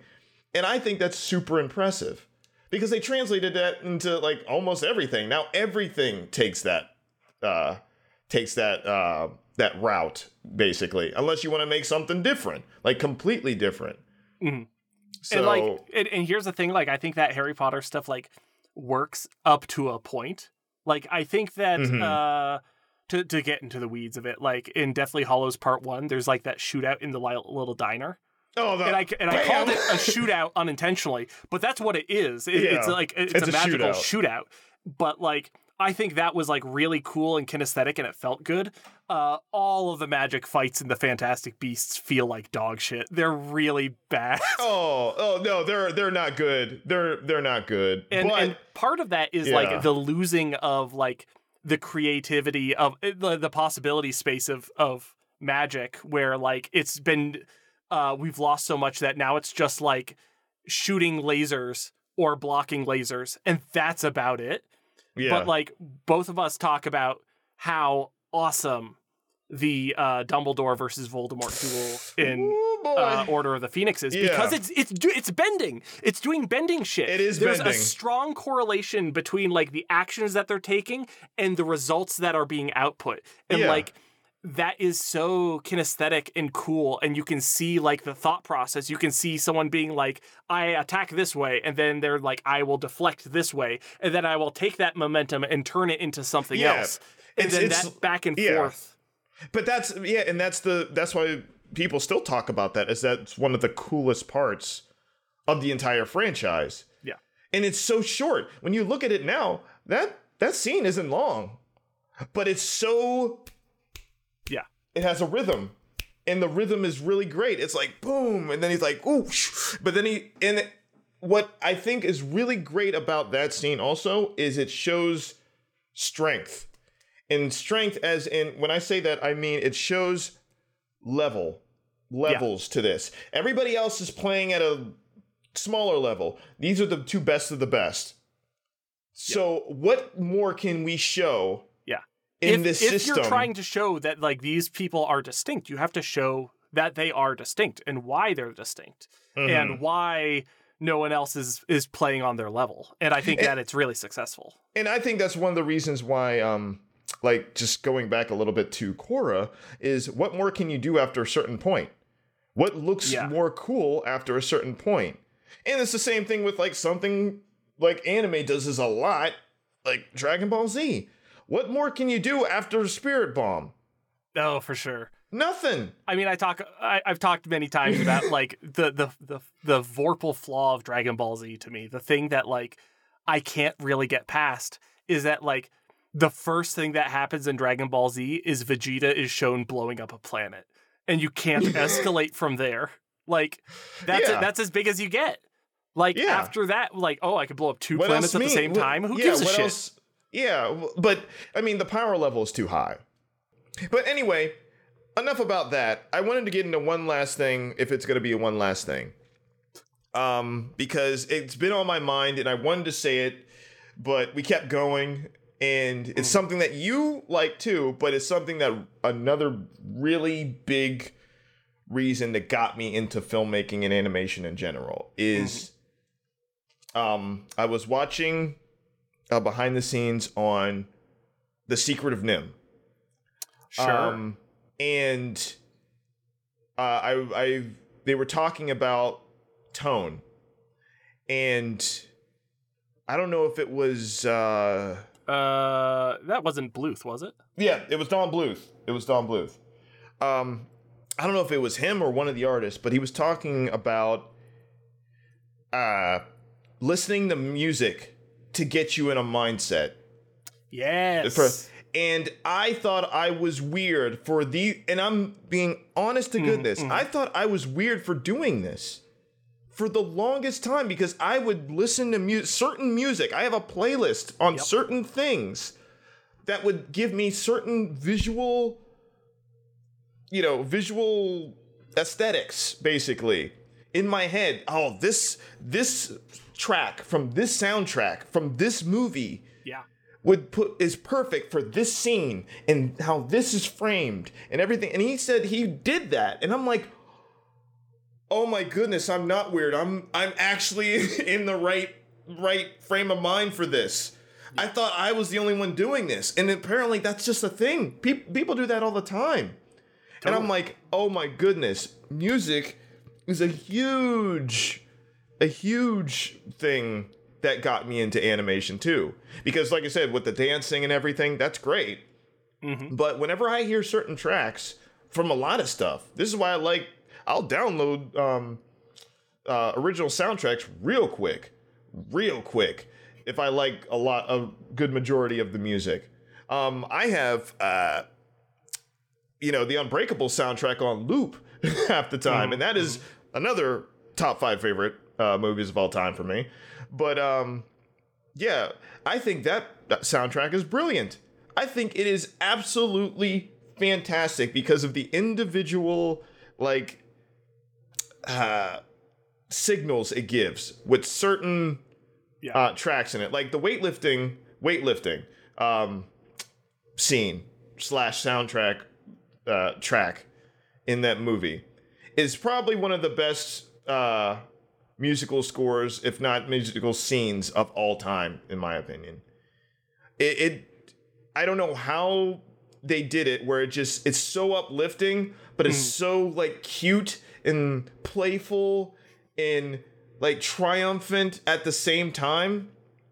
And I mean, I'm sounding very ethereal right now, but this is how it made me feel when I watched it. And I was like, there has to be something to this. People had to have just known this type thing when they do animated stuff. And I'm like, and I see this and I'm like, wow, they do the same thing I do. And I think that's a huge deal. I think that is a big deal. Totally. So, but like beyond even like what makes it into the final thing, like I certainly relate to like, again, you're talking about it being like something that you heard confirmed by other artists who do this. Like every tabletop game that I've written, I've had like, okay, what are some songs that feel right? And it's like, you're trying to find the vibe, right? So when I make art, just in general, I am very focused on the reaction that I want the player to have, the thing that I want the audience to feel, and I try to bend all of my design in that direction. And so if I'm able to find a song that feels the way that I want it to feel, it's like, great, I'm just going to put this on loop. I'm going to absolutely fucking burn myself out on this.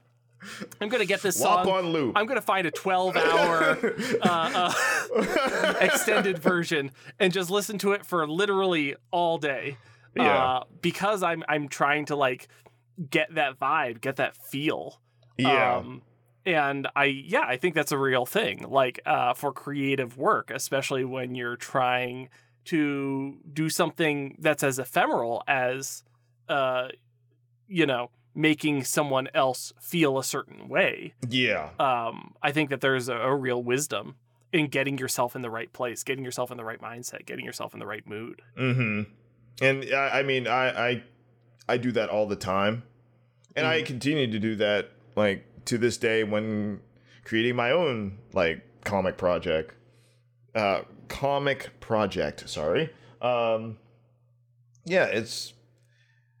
very interesting, like looping back to basically, the entirety of this whole podcast is very interesting to see how people create things in general, and just so many disciplines from all over the place, so many backgrounds, this is literally what people are trying to preach now, is the idea of we need more people at the table, different people at the table, the creative table, because you make good stuff and it sounds very generic. It sounds very like kumbaya-ish. And yeah, I get it. However, stuff that you generally like, older stuff, like for example, everybody seems to love Justice League Unlimited. You know how many different types of people worked on that shit? Just two. I've answered the question. No, there's like hundreds of people that had, and it shows in the work. There's a reason why that show resonates with so many people, in so many different backgrounds and stuff. And that's a superhero show. So it's an action-oriented superhero show. So that says a lot. And I'm like, yeah. Do you wanna do your own thing at the same time? Yeah, sure. Because you are allowed to have like be in your own genre and stuff. Like look at Steven Universe. That is very clearly in its own doing its own thing. However, it's very unique. But it, all this kind of stuff like that, it might not be for everyone, but it is for enough people that they're like, oh, I want to do something like this. And then you get Craig of the Creek, which is more on, that side. There's a reason why I, a black man, love seeing a kid that is literally me having adventures in the woods. I was that kid. I love drawing. I love the fact that he draws maps. Do you know how many times I did that as a kid? We did the Hey Man episode. I drew a map of the invisible world. Okay. I'm gonna be that guy. Okay. Maps are sick as hell. Maps kick ass. Maps kick ass. Like, I feel like that's such a dumb. Oh no. But like, God, I love a map. Love a good map. I love a good map, man. Oh, maps are great. I drew maps all the time, of imaginary worlds I would create and stuff. I drew them, and you know what? Part of that is because of the Lord of the Rings, because the beginning sequences and stuff, they had the mountains and all this stuff, and they had Mord and all this. I'm like, okay, this is awesome. I want to draw stuff like having this. Those books and flip, the versions that I have had. I'm sure there's lots of different printed versions, but the versions that I have had maps that track the journey of the Fellowship. See, that stuff is cool. Just flipping through and just being like, they're going to the Emyn Wheel. What the fuck is the Emyn Wheel? Oh, it's over there. Cool. Oh, okay. Yeah. I have correlation. I wasn't like that with Lord of the Rings, but you know what I was like that with? Redwall. The Redwall series. All maps. Just maps all over the place. Yeah. And I was like, I don't know if this is just straight up English because the English just like maps, or I'm like, okay. Yeah. But yeah, that's a kid's, it's literally kids' Game of Thrones without the sex. I'm dead serious. That's violence, what it is. But with all of the violence. Oh, it's all of the violence. Yeah. But but I was like, oh man, I love the fact that I know where Mossflower is, and it's that big. It's that big. That's why there's a whole book dedicated to Mossflower, because it's that big. And then they go, this is where the Long Patrol is coming. Yeah. And I know I'm talking big Redwall shit. Wait a second, where the fuck is Salamandastron? Oh, it's over there. Okay, got it. It's that big red thing. Oh, sick. Nice. I was like, oh, this is so awesome. I got into it like that. Otherwise, maps are cool. Yeah, I don't know. Maps are cool. Maps kick ass. I love maps. Yeah, it's all I don't know. In a way, I would also trying to stretch the definition of this episode, but all that stuff is kind of behind the scenes and additional information that exists outside of the thing itself. The appendices for the Lord of the Rings. Again, extremely cool. Extremely cool. The actual Elven language. Just tons of in-depth stuff about the actual linguistics and calendars and maps and histories and all that stuff. You want to talk about creating an entire universe that's legit. I was like, wow. Yeah, that's a lot. Yeah. But you know what that is? It's based off of real life things, believe it or not, too, because, Tolkien participated in World War I and saw some shit. So, of course, he's like, I got to write this all down and make it where war sucks. You want to know how much war sucks? We're rereading The Lord of the Rings because basically anytime that you talk to me, we are in the middle of rereading The Lord of the Rings. Okay. That's good to know. I read it to my wife when she goes to bed. She falls asleep listening to me read the book to her. Who? My wife? Oh, I thought you said the cat. Okay, never mind. Oh, boy. Yeah, I do love reading to the kitties. Let me tell you, they are easy to please. But no, I that's often my wife has a hard time going to sleep, so I read to her. And that's basically actually really we reread cute, The Hobbit. That's super cute. I know, I'm adorable. But we read The Hobbit and The Lord of the Rings, and then we maybe sneak something in. It's let's get some Ursula Le Guin in there. Let's get some David Eddings or some shit Dr. once Seuss. in a while. Not Dr. Seuss yet. But, you never know. Hop on pop. Hop on pop. Do it in different voices. What did pop? do to deserve this? No, I was about to say, read it in the most dramatic voice ever. Yeah, Morgan Freeman reads One Fish, Two Fish. Yeah, we're in the middle of reading it, and like, it's I don't know. I like Lord of the Rings is just very special to me. And yeah, like his perspectives and his just like worldview that he has, where he's just like, war is bad and it sucks and it hurts everyone, and sometimes it's necessary. Like, does feel, I don't know, like just evergreen in a way that I appreciate. I can echo that sentiment of how he views the different sides in like the whole Lord of the Rings universe is, and it's expressed in the last movie very much so. And I always, like I said, bittersweet. I like bittersweet endings. Yeah, where very much evil basically won. But I mean, here's the thing. Good didn't win, but evil lost type thing situation. Like it's I appreciate that. It's a complicated victory, like especially with the elves, where like it's interesting that the Rings of Power show is going more into it. Minor spoilers for the Rings of Power, not really, but like part of the show is like emphasizing like, oh, the creation of the Elven Rings is to help artificially extend the elves' ability to stay on Middle Earth. Like, really, their time ended an age ago, and they're just living in this like stagnation. Like, they're unable to really move forward or change because the power of the rings are holding them in this stasis. And then once the one is destroyed, all of the Rings of Power lose their power. They're all bound to the ring, and therefore there's no way to like, they are forced to leave now. They're like, they have put off the inevitable as long as they can, and now it's time to go. Yeah. And there's like something real bittersweet about that. I really love Galadriel's monologue when she's tempted by the ring. In place of a Dark Lord, you will have a queen. Which is like, it's goofy, but like, I really do love like what she's actually saying with it. What she's actually saying. Where it's like, this is my temptation, like to restore us to our glory, to be able to live and thrive and prosper like we once were.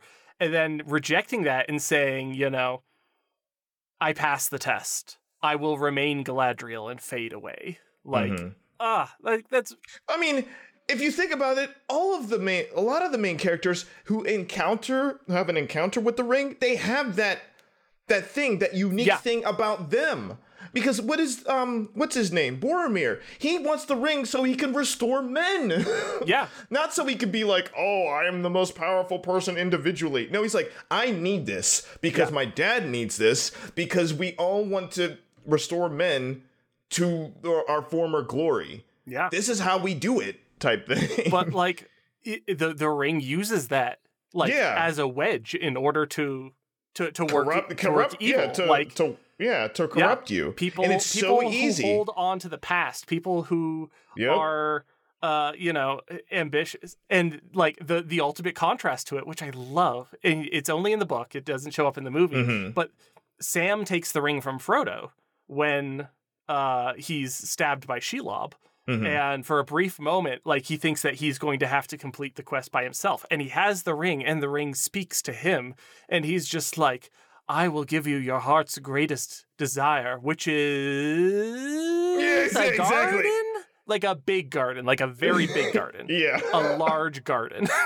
And then Sam's just like, no, I'm good. Like... And this is why Sam is the best character. He's so great. Like... I always was a stan for Sam. Always. Like, always. It's in the way that, like, Superman's real superpower is his fundamental decency. Like, Sam is a hero because he is content. Decent. Like, he's just decent. He's good. Well, like, he doesn't want for anything more than he has. He wants peace and quiet and... growth and kindness, and that all makes that one of the like obviously the climax of the whole series of when they get into Mount Doom, that makes that all the more hurt because Sam did all this and he's like, I believe in you. You could do it. You could do it. And Frodo just loses it at the last second. Frodo loses it. And because I remember seeing this for the first time and I was like, oh, he ain't gonna do it. He's not gonna do it. And then he turns around. I was like, see, I knew it. I knew it. And then, you could see Sam like, why? You were so close. I know. But the thing is, that's what I love about that is because Frodo, the entire time, it was just them two. They were the most decent people in the entire thing. And it even got to Frodo at the end. Yeah. And we don't know. Maybe it would have gotten to Sam at the end too, because that's how it works. It works on you over time. So, it's just I find it incredibly like sinister as a magical object of just being like it planting ideas into your head and you don't realize they're not your ideas. Yep. Like, but it convinces you that they are your ideas. Like, you thought of this. This is your idea. Yeah. This is good. This is a good idea. Was like, I choose to not destroy the ring. And it's like, do you? Was that your choice? Was that your idea? Exactly. That's all very cool to me. This could be an entire Lord of the Rings episode though, which I'm pretty sure would eventually happen because someday we'll go even more into detail, but like it will go deep. Deep into the deepest pits of Tum Nil. Go into the mine. A mine. A mine. And these rock and stone for all my people who love that game. Talk about delving too greedily and too deep. Yeah.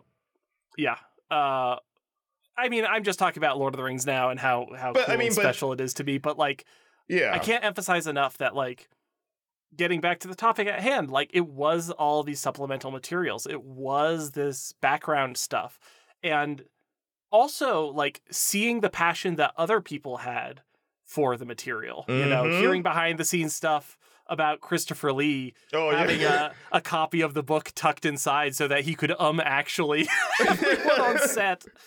I mean, for all accounts, Christopher Lee had every right to say that to anybody ever. Like, I love it's kind of widely known now, but the fact that he was like an actual spy.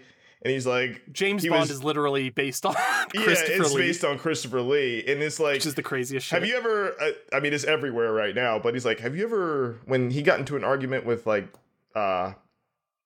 Peter Jackson, he's like, that's not how people sound when they get stabbed. Look, have you ever heard of people getting stabbed? Yeah. I have. I have stabbed people to death. And I've seen people stabbed. They don't sound like that. They sound like, all your air goes out of your... He's like, I'm like, wow, that is both cool and disturbing. And I love it. But like there's so many great stories and anecdotes that come out of those behind the scenes. And like, everyone knows about like Aragorn breaking his toe and like some of those. But like, it's like, there's one story that I love about John Rhys Davis in real life, like has a finger that he lost at like the knuckle bone. Like he doesn't have a full finger. John Rhys Davis of the Nine Fingers and the Ring of Doom. That was a shout out to the Weird Rankin Bass. Boo! How did he get 9 fingers? But you shut your mouth. But he had a prosthetic that he would wear on it. Yeah. Right? And so, like, one time as a prank, he was like, I'm going to take a knife and I'm going to cut deep into it and then I'm going to stick some fake blood in there. And then he went up to Peter Jackson. He's like, what was this voice? I was like doing a Sean Connery or something. Oh, yes. There's a problem, boss. Like, I want to show you. And then he would, like, peel it back and, like, just, like, totally twist this prosthetic finger. And so, like, the fake blood would come out. And just, like, hearing him prank his boss and then just, like, laughing hysterically about it behind the scenes. hearing them get matching tattoos and hearing about hearing the fact that they had fun making the content that they were making. They actually had fun. It's yes, but also it's incredible hardship. But...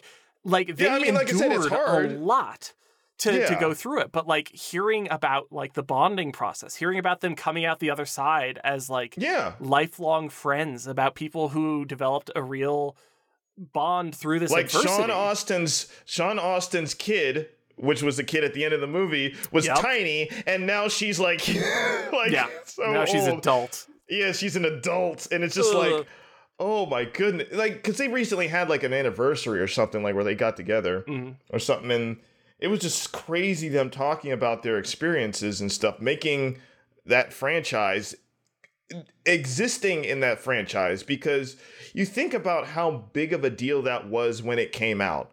Yeah. When all three of those movies, one after another, came out. Mm-hmm. It wasn't we had to wait 5 years for a sequel. These were all filmed at once. Them being made back to back, and I mean, for people who maybe haven't seen those, truly back to back. One of the first scenes that they did was wasn't it towards the end? Them departing from the Grey Havens. Yeah. That's one of the first scenes that they shot. So it's hey, welcome to day 2 of filming. It's Return of the King, and Frodo is leaving forever. And it's oh boy, wow. Oh boy. Just imagine the logistics of that across 3 years of filming or whatever it was, plus how many years of post-production, and then regular reshoots and then reshoots for the extended editions. Oh, and by the way, all this is to say, guys, this is an adaptation. Sure is. This is an straight up adaptation. So it can be done well. It will be done well. It's just you got to have a lot of...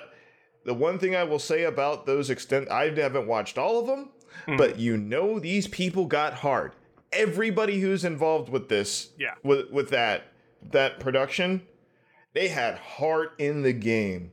They're no, this is going to be good. This is going to be big. I'm putting everything into this. Yeah. What's rare, I wouldn't say rare, but what was amazing about it was the studio had their back. The studio was okay, Peter. I mean... Okay, Peter. It was hearing the details about the production and them trying to get the funding and producers being you can make 2 movies.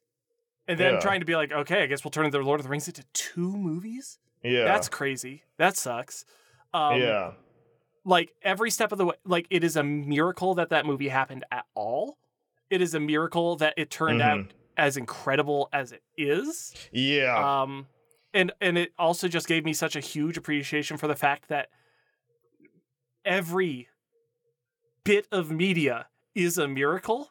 And I mean, I mean this right? sincerely. Right? The logistics, the series of approvals that need to happen, getting everyone on board, the actual production, the post-production, making sure that things are on the same page, everything that happens, even bad shit, even dumb garbage, is a miracle that it happens at all. That's why I never, very, very, very, very rarely do I rank on the people that make stuff ends up being bad. I'm I know you guys did your best. And even the director, I'm M. Night Shyamalan is a good example of this because he makes good and he makes trash. And I'm I think he just wasn't in it this time, or he just tried to do something that was out of his depth, or he didn't have the help. This is why George Lucas had such a problem when he was making his later movies, because he was the only one doing stuff, and he wouldn't listen to anybody. Yeah. And I'm it's a collaborative effort, like you did when you were younger. Totally. I mean, there's a fantastic YouTube video that's about how Star Wars was saved in the edit. And, that absolutely falls under the category of this kind of thing, documentaries about the making of things, archival footage and retrospectives and postmortems. All of those are so hugely valuable. GDC talks, oh man, all of this stuff is just it's the coolest shit. And the common thread is that like every single thing that has ever existed had a moment where it felt like everything was falling apart. Like, this isn't gonna work. Like, again, like I was talking about like the incredible amount of effort that goes into making a bad CGI student film. Like, the incredible amount of effort that you have to put in order to be able to tell if what you're making is worth anything is like so discouraging. Like, it's very, I cannot say enough things about what you're talking about right now in terms of the discouragement that like young artists that haven't been in the game for a while, artists that have been working on their stuff forever and it feels like it's never going to happen, and people, and even if that, nobody's going to like this shit. Nobody's going to like this. I'm working on this. I'm working my ass off for this, and nobody's going to like this. Totally. I felt that for years. I occasionally it still comes back, but it's so hard because you see so many talented people around you and you're like, damn it, I wish I did that. Damn, I wish I did that. And I'm like, oh man, it's hard to keep motivation.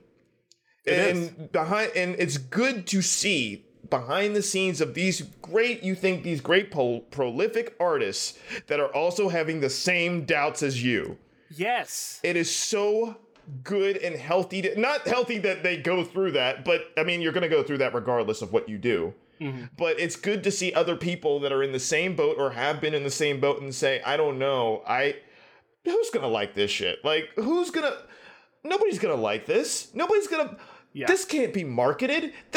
Nobody is going to like this. And then it ends up being the biggest thing for a long time. And it's like, I can do stuff. I can do it. It's going to take work. It's going to take hard work, but it can be done. And it's hard to get out of your own head. It's really hard to do that.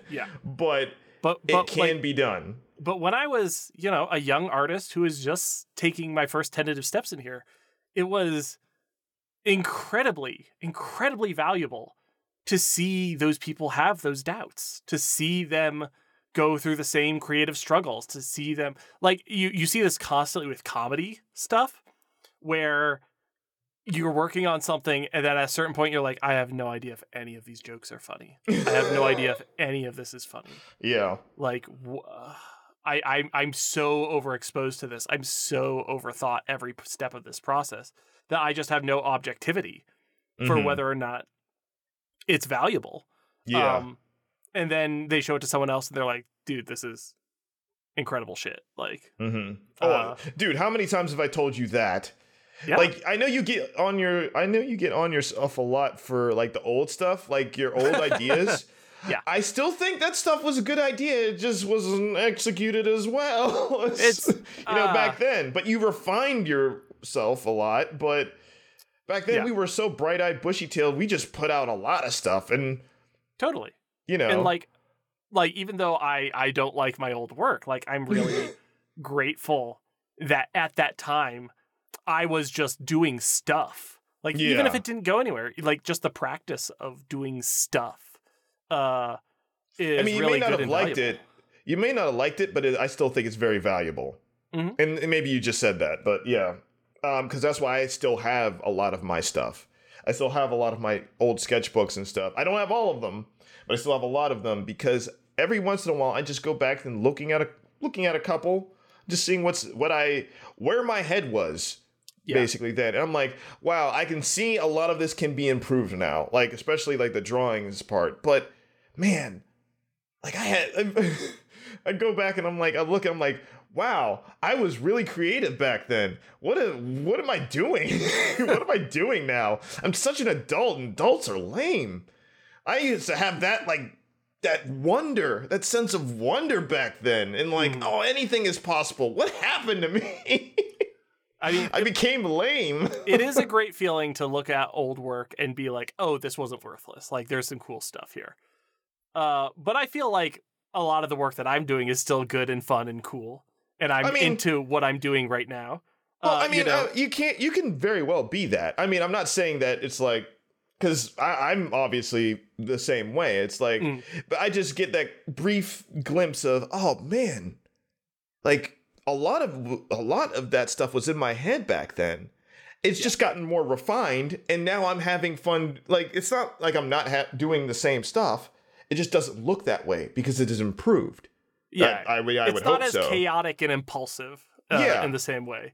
But at the same time, you know, I talk about projects that are never going to go anywhere by design, you know. We got pretty far into the Drive Angry 2 script. Like, and I'm like genuinely like pretty proud of where it got. It's fucking stupid. It rules. Hey, sometimes you gotta get that stuff out. And then and you can use that as even more inspiration for later things. Totally. It's an exercise and just like going through the motions and solving the problems, like having to deal with the problems and figure out, you know, just the nitty gritty of like breaking a story. It's not something that I've really done that much work with, and it's a cool, fun exercise. You know what's funny is I do that a lot because like I said, it's for conversations between me and you over the years of me I cannot help myself but create ideas and worlds and stuff like that. And for the longest time, I thought that was a detriment because of conversations that we had where it's like, oh, I need to focus on one thing. And then I did. And then I burned myself out super quick because I was like, I feel like, you know, I can't, you know, just let a lot of my stuff out.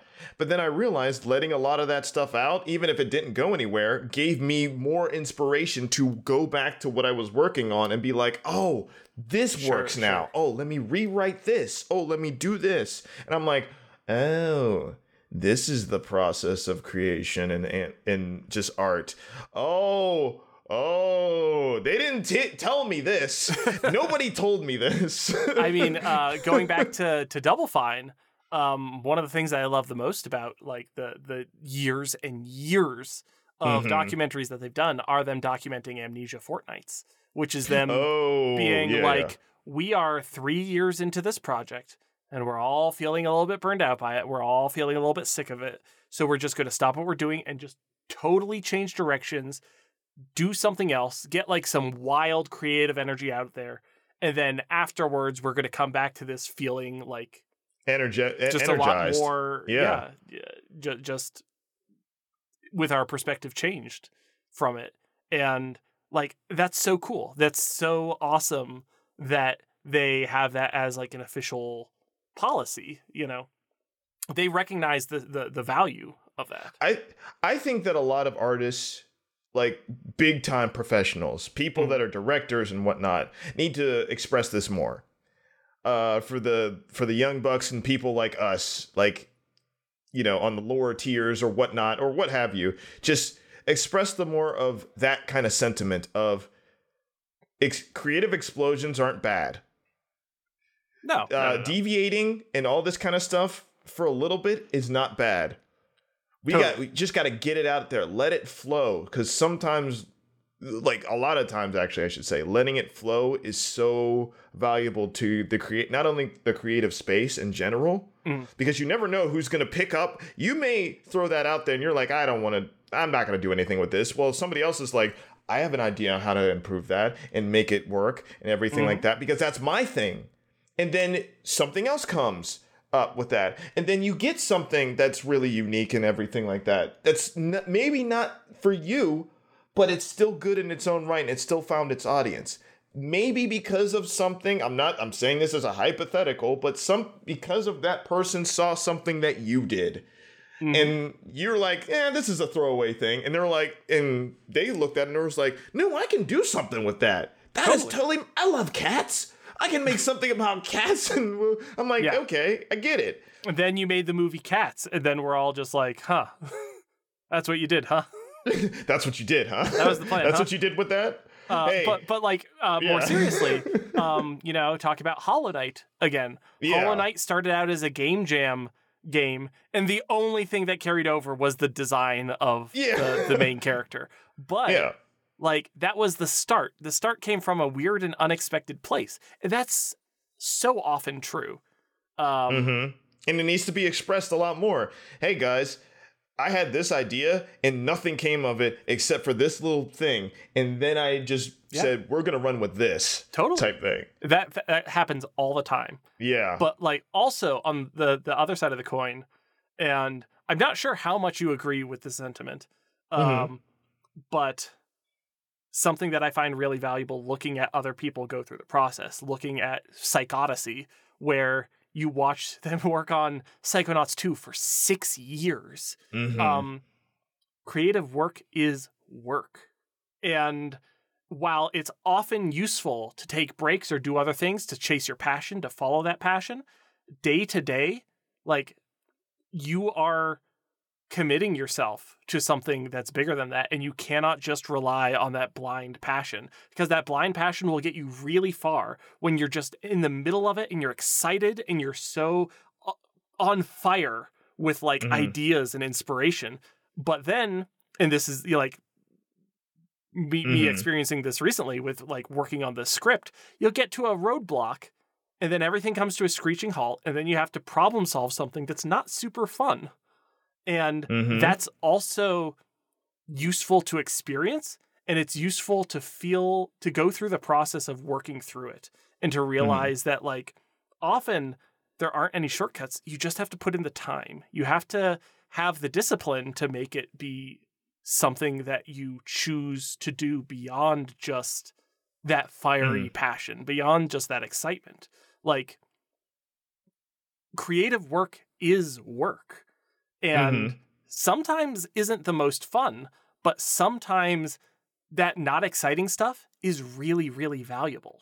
I 100% agree with the statement that you are making, because you added the most important part of that is creative work. Yeah.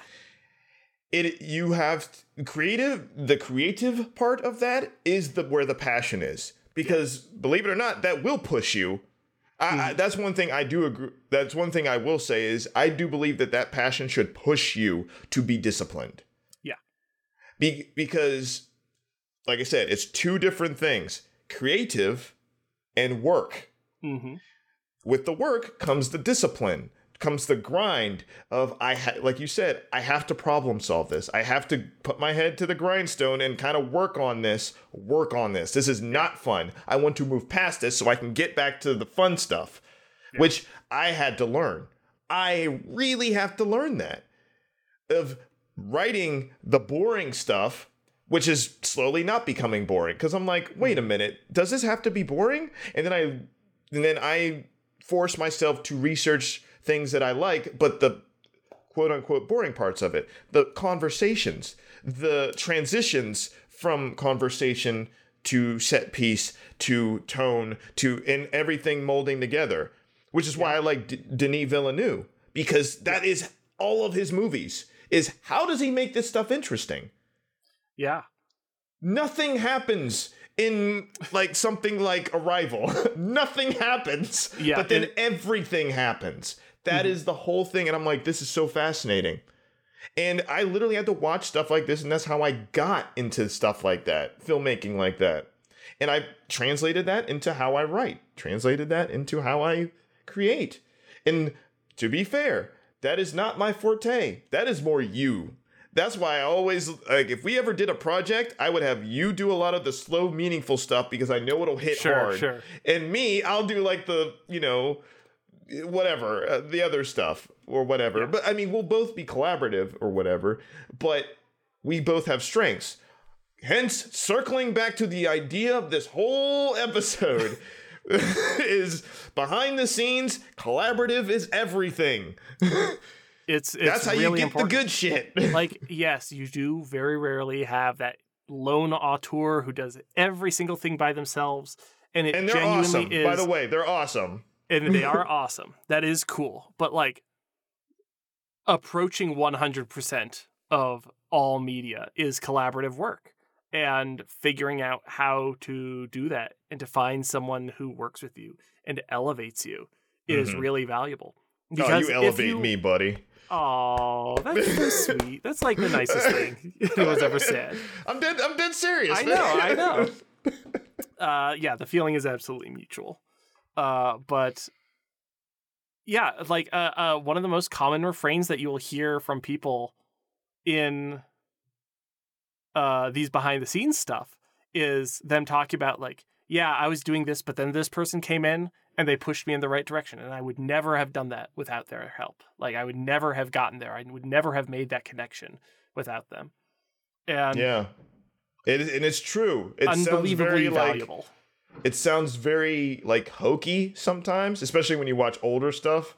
Like, especially with like a lot of Disney stuff, like wow, they made The Lion King and we had to go to Africa and bring in real lions. I'm like, oh yeah. But then you look at it as like, wait a minute. That kind of works. Yeah, it kind of was important, that actually. Works. Yeah. And it could be with anything. Like I said, martial arts, like with Avatar Last they actually brought in people that have tons of experience in martial arts and got the flow and said, oh, I move like this. This is how I would actually fight somebody without bending. Now just make it move. And that's how stuff, like you said, with the flow and the very kinetic energy of all of that. It's because they're actually doing stuff that people can actually do. Just take out the, the flying and all the elemental, like, superpowers, and you got just actual people fighting with martial arts. Yeah. Where you can actually hurt somebody with a punch. You don't need it to be, a punch with, like, ice behind it. You can actually really knock somebody out. You can actually just hit someone and it hurts, actually. Yeah. Which is surprising because they do a lot of that anyway in the show. They just knock people over. But anyway, but I think that is a good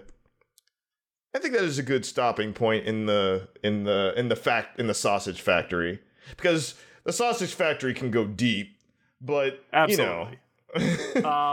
If there is something, this is my call to action, I suppose. If there is something out there that like you are really passionate about, go look up some stuff about how it was made. Like I always find that valuable. I always get something. I'm always enriched by that. And yeah, if you're into games, like the Double Fine stuff is genuinely unbeatable. Like, I mean, you go look at like the people that made Hades too. Supergiant. Yeah. Supergiant's another good one that they're like, oh my goodness, this stuff is great. No Clip is like the other one, which does really great work. And like, the Developing Hell is probably also really wonderful stuff. Oh yeah. I remember you showing me that, so. But I mean, the Double Fine Psychodicy follows them through 7 years. And then if you go and watch the Double Fine Adventure stuff, that started in like 2012. There's over a decade worth of documentary walking you through every step of the creative process from a team of documentarians, a documentary team that are full-time employees at the studio whose only job is to take this and then turn it into a story that they can share. And like no other studio is as transparent. No other studio goes behind the scenes in that way, and like hugely valuable, an absolute miracle that it exists. Not just showing the good, but showing the bad, showing the hard times, showing how, and it's what I appreciate about it is, like I said, this is why I kind of like Double Fine, because it's not too big but not too small either. Is because it shows that these are normal people. Yeah. These aren't super geniuses, but they're really talented too. Yeah. Creative people are just people. They're just people doing stuff. Stuff. They're doing people things. And but I love it. Yeah. So that has been our episode for today. For sausages. I hope you've enjoyed us talking about sausage. I love sausage. Sausage is great. Snossages. Yeah, so if you have any questions, comments, or a suggestion topic for an episode, send us an email over at halftonetakes@gmail.com. If you've enjoyed listening, please give us a rating and review on iTunes, Podcast Addict, or wherever else podcasts are rated. I have been Adam Bucheri.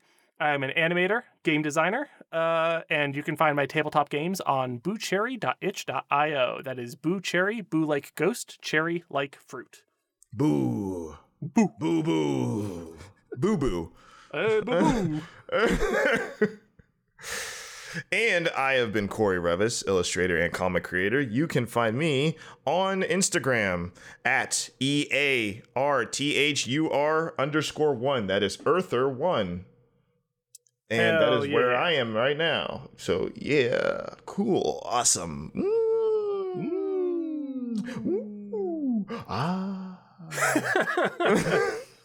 And with that, we're going to sign off the podcast the same way we always do. Get out of here! Get the fuck out! Leave! Get out of here! Get out! I'm walking here!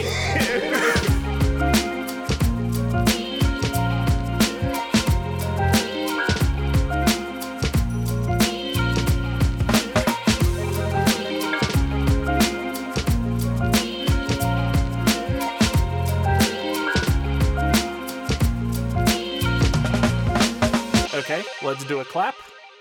3, 2, 1. Let me tell you, I'm good at clapping. Every time I do it for this, it's the weakest, wimpiest, most bullshit clap I've ever done. Okay. Did you? There's a skill to it. Like, there genuinely is. Like there's a way that you do it. I can clap all different types of ways. The good clap. The good clap is this. Oh yeah. You want to get a little cup in there and exactly. Let it a little air bubble. Now you're gonna have so many claps in your audio. This is all going into the episode. This is the post-credit really bonus. Is just listen to us talk to dudes. That's actually really funny.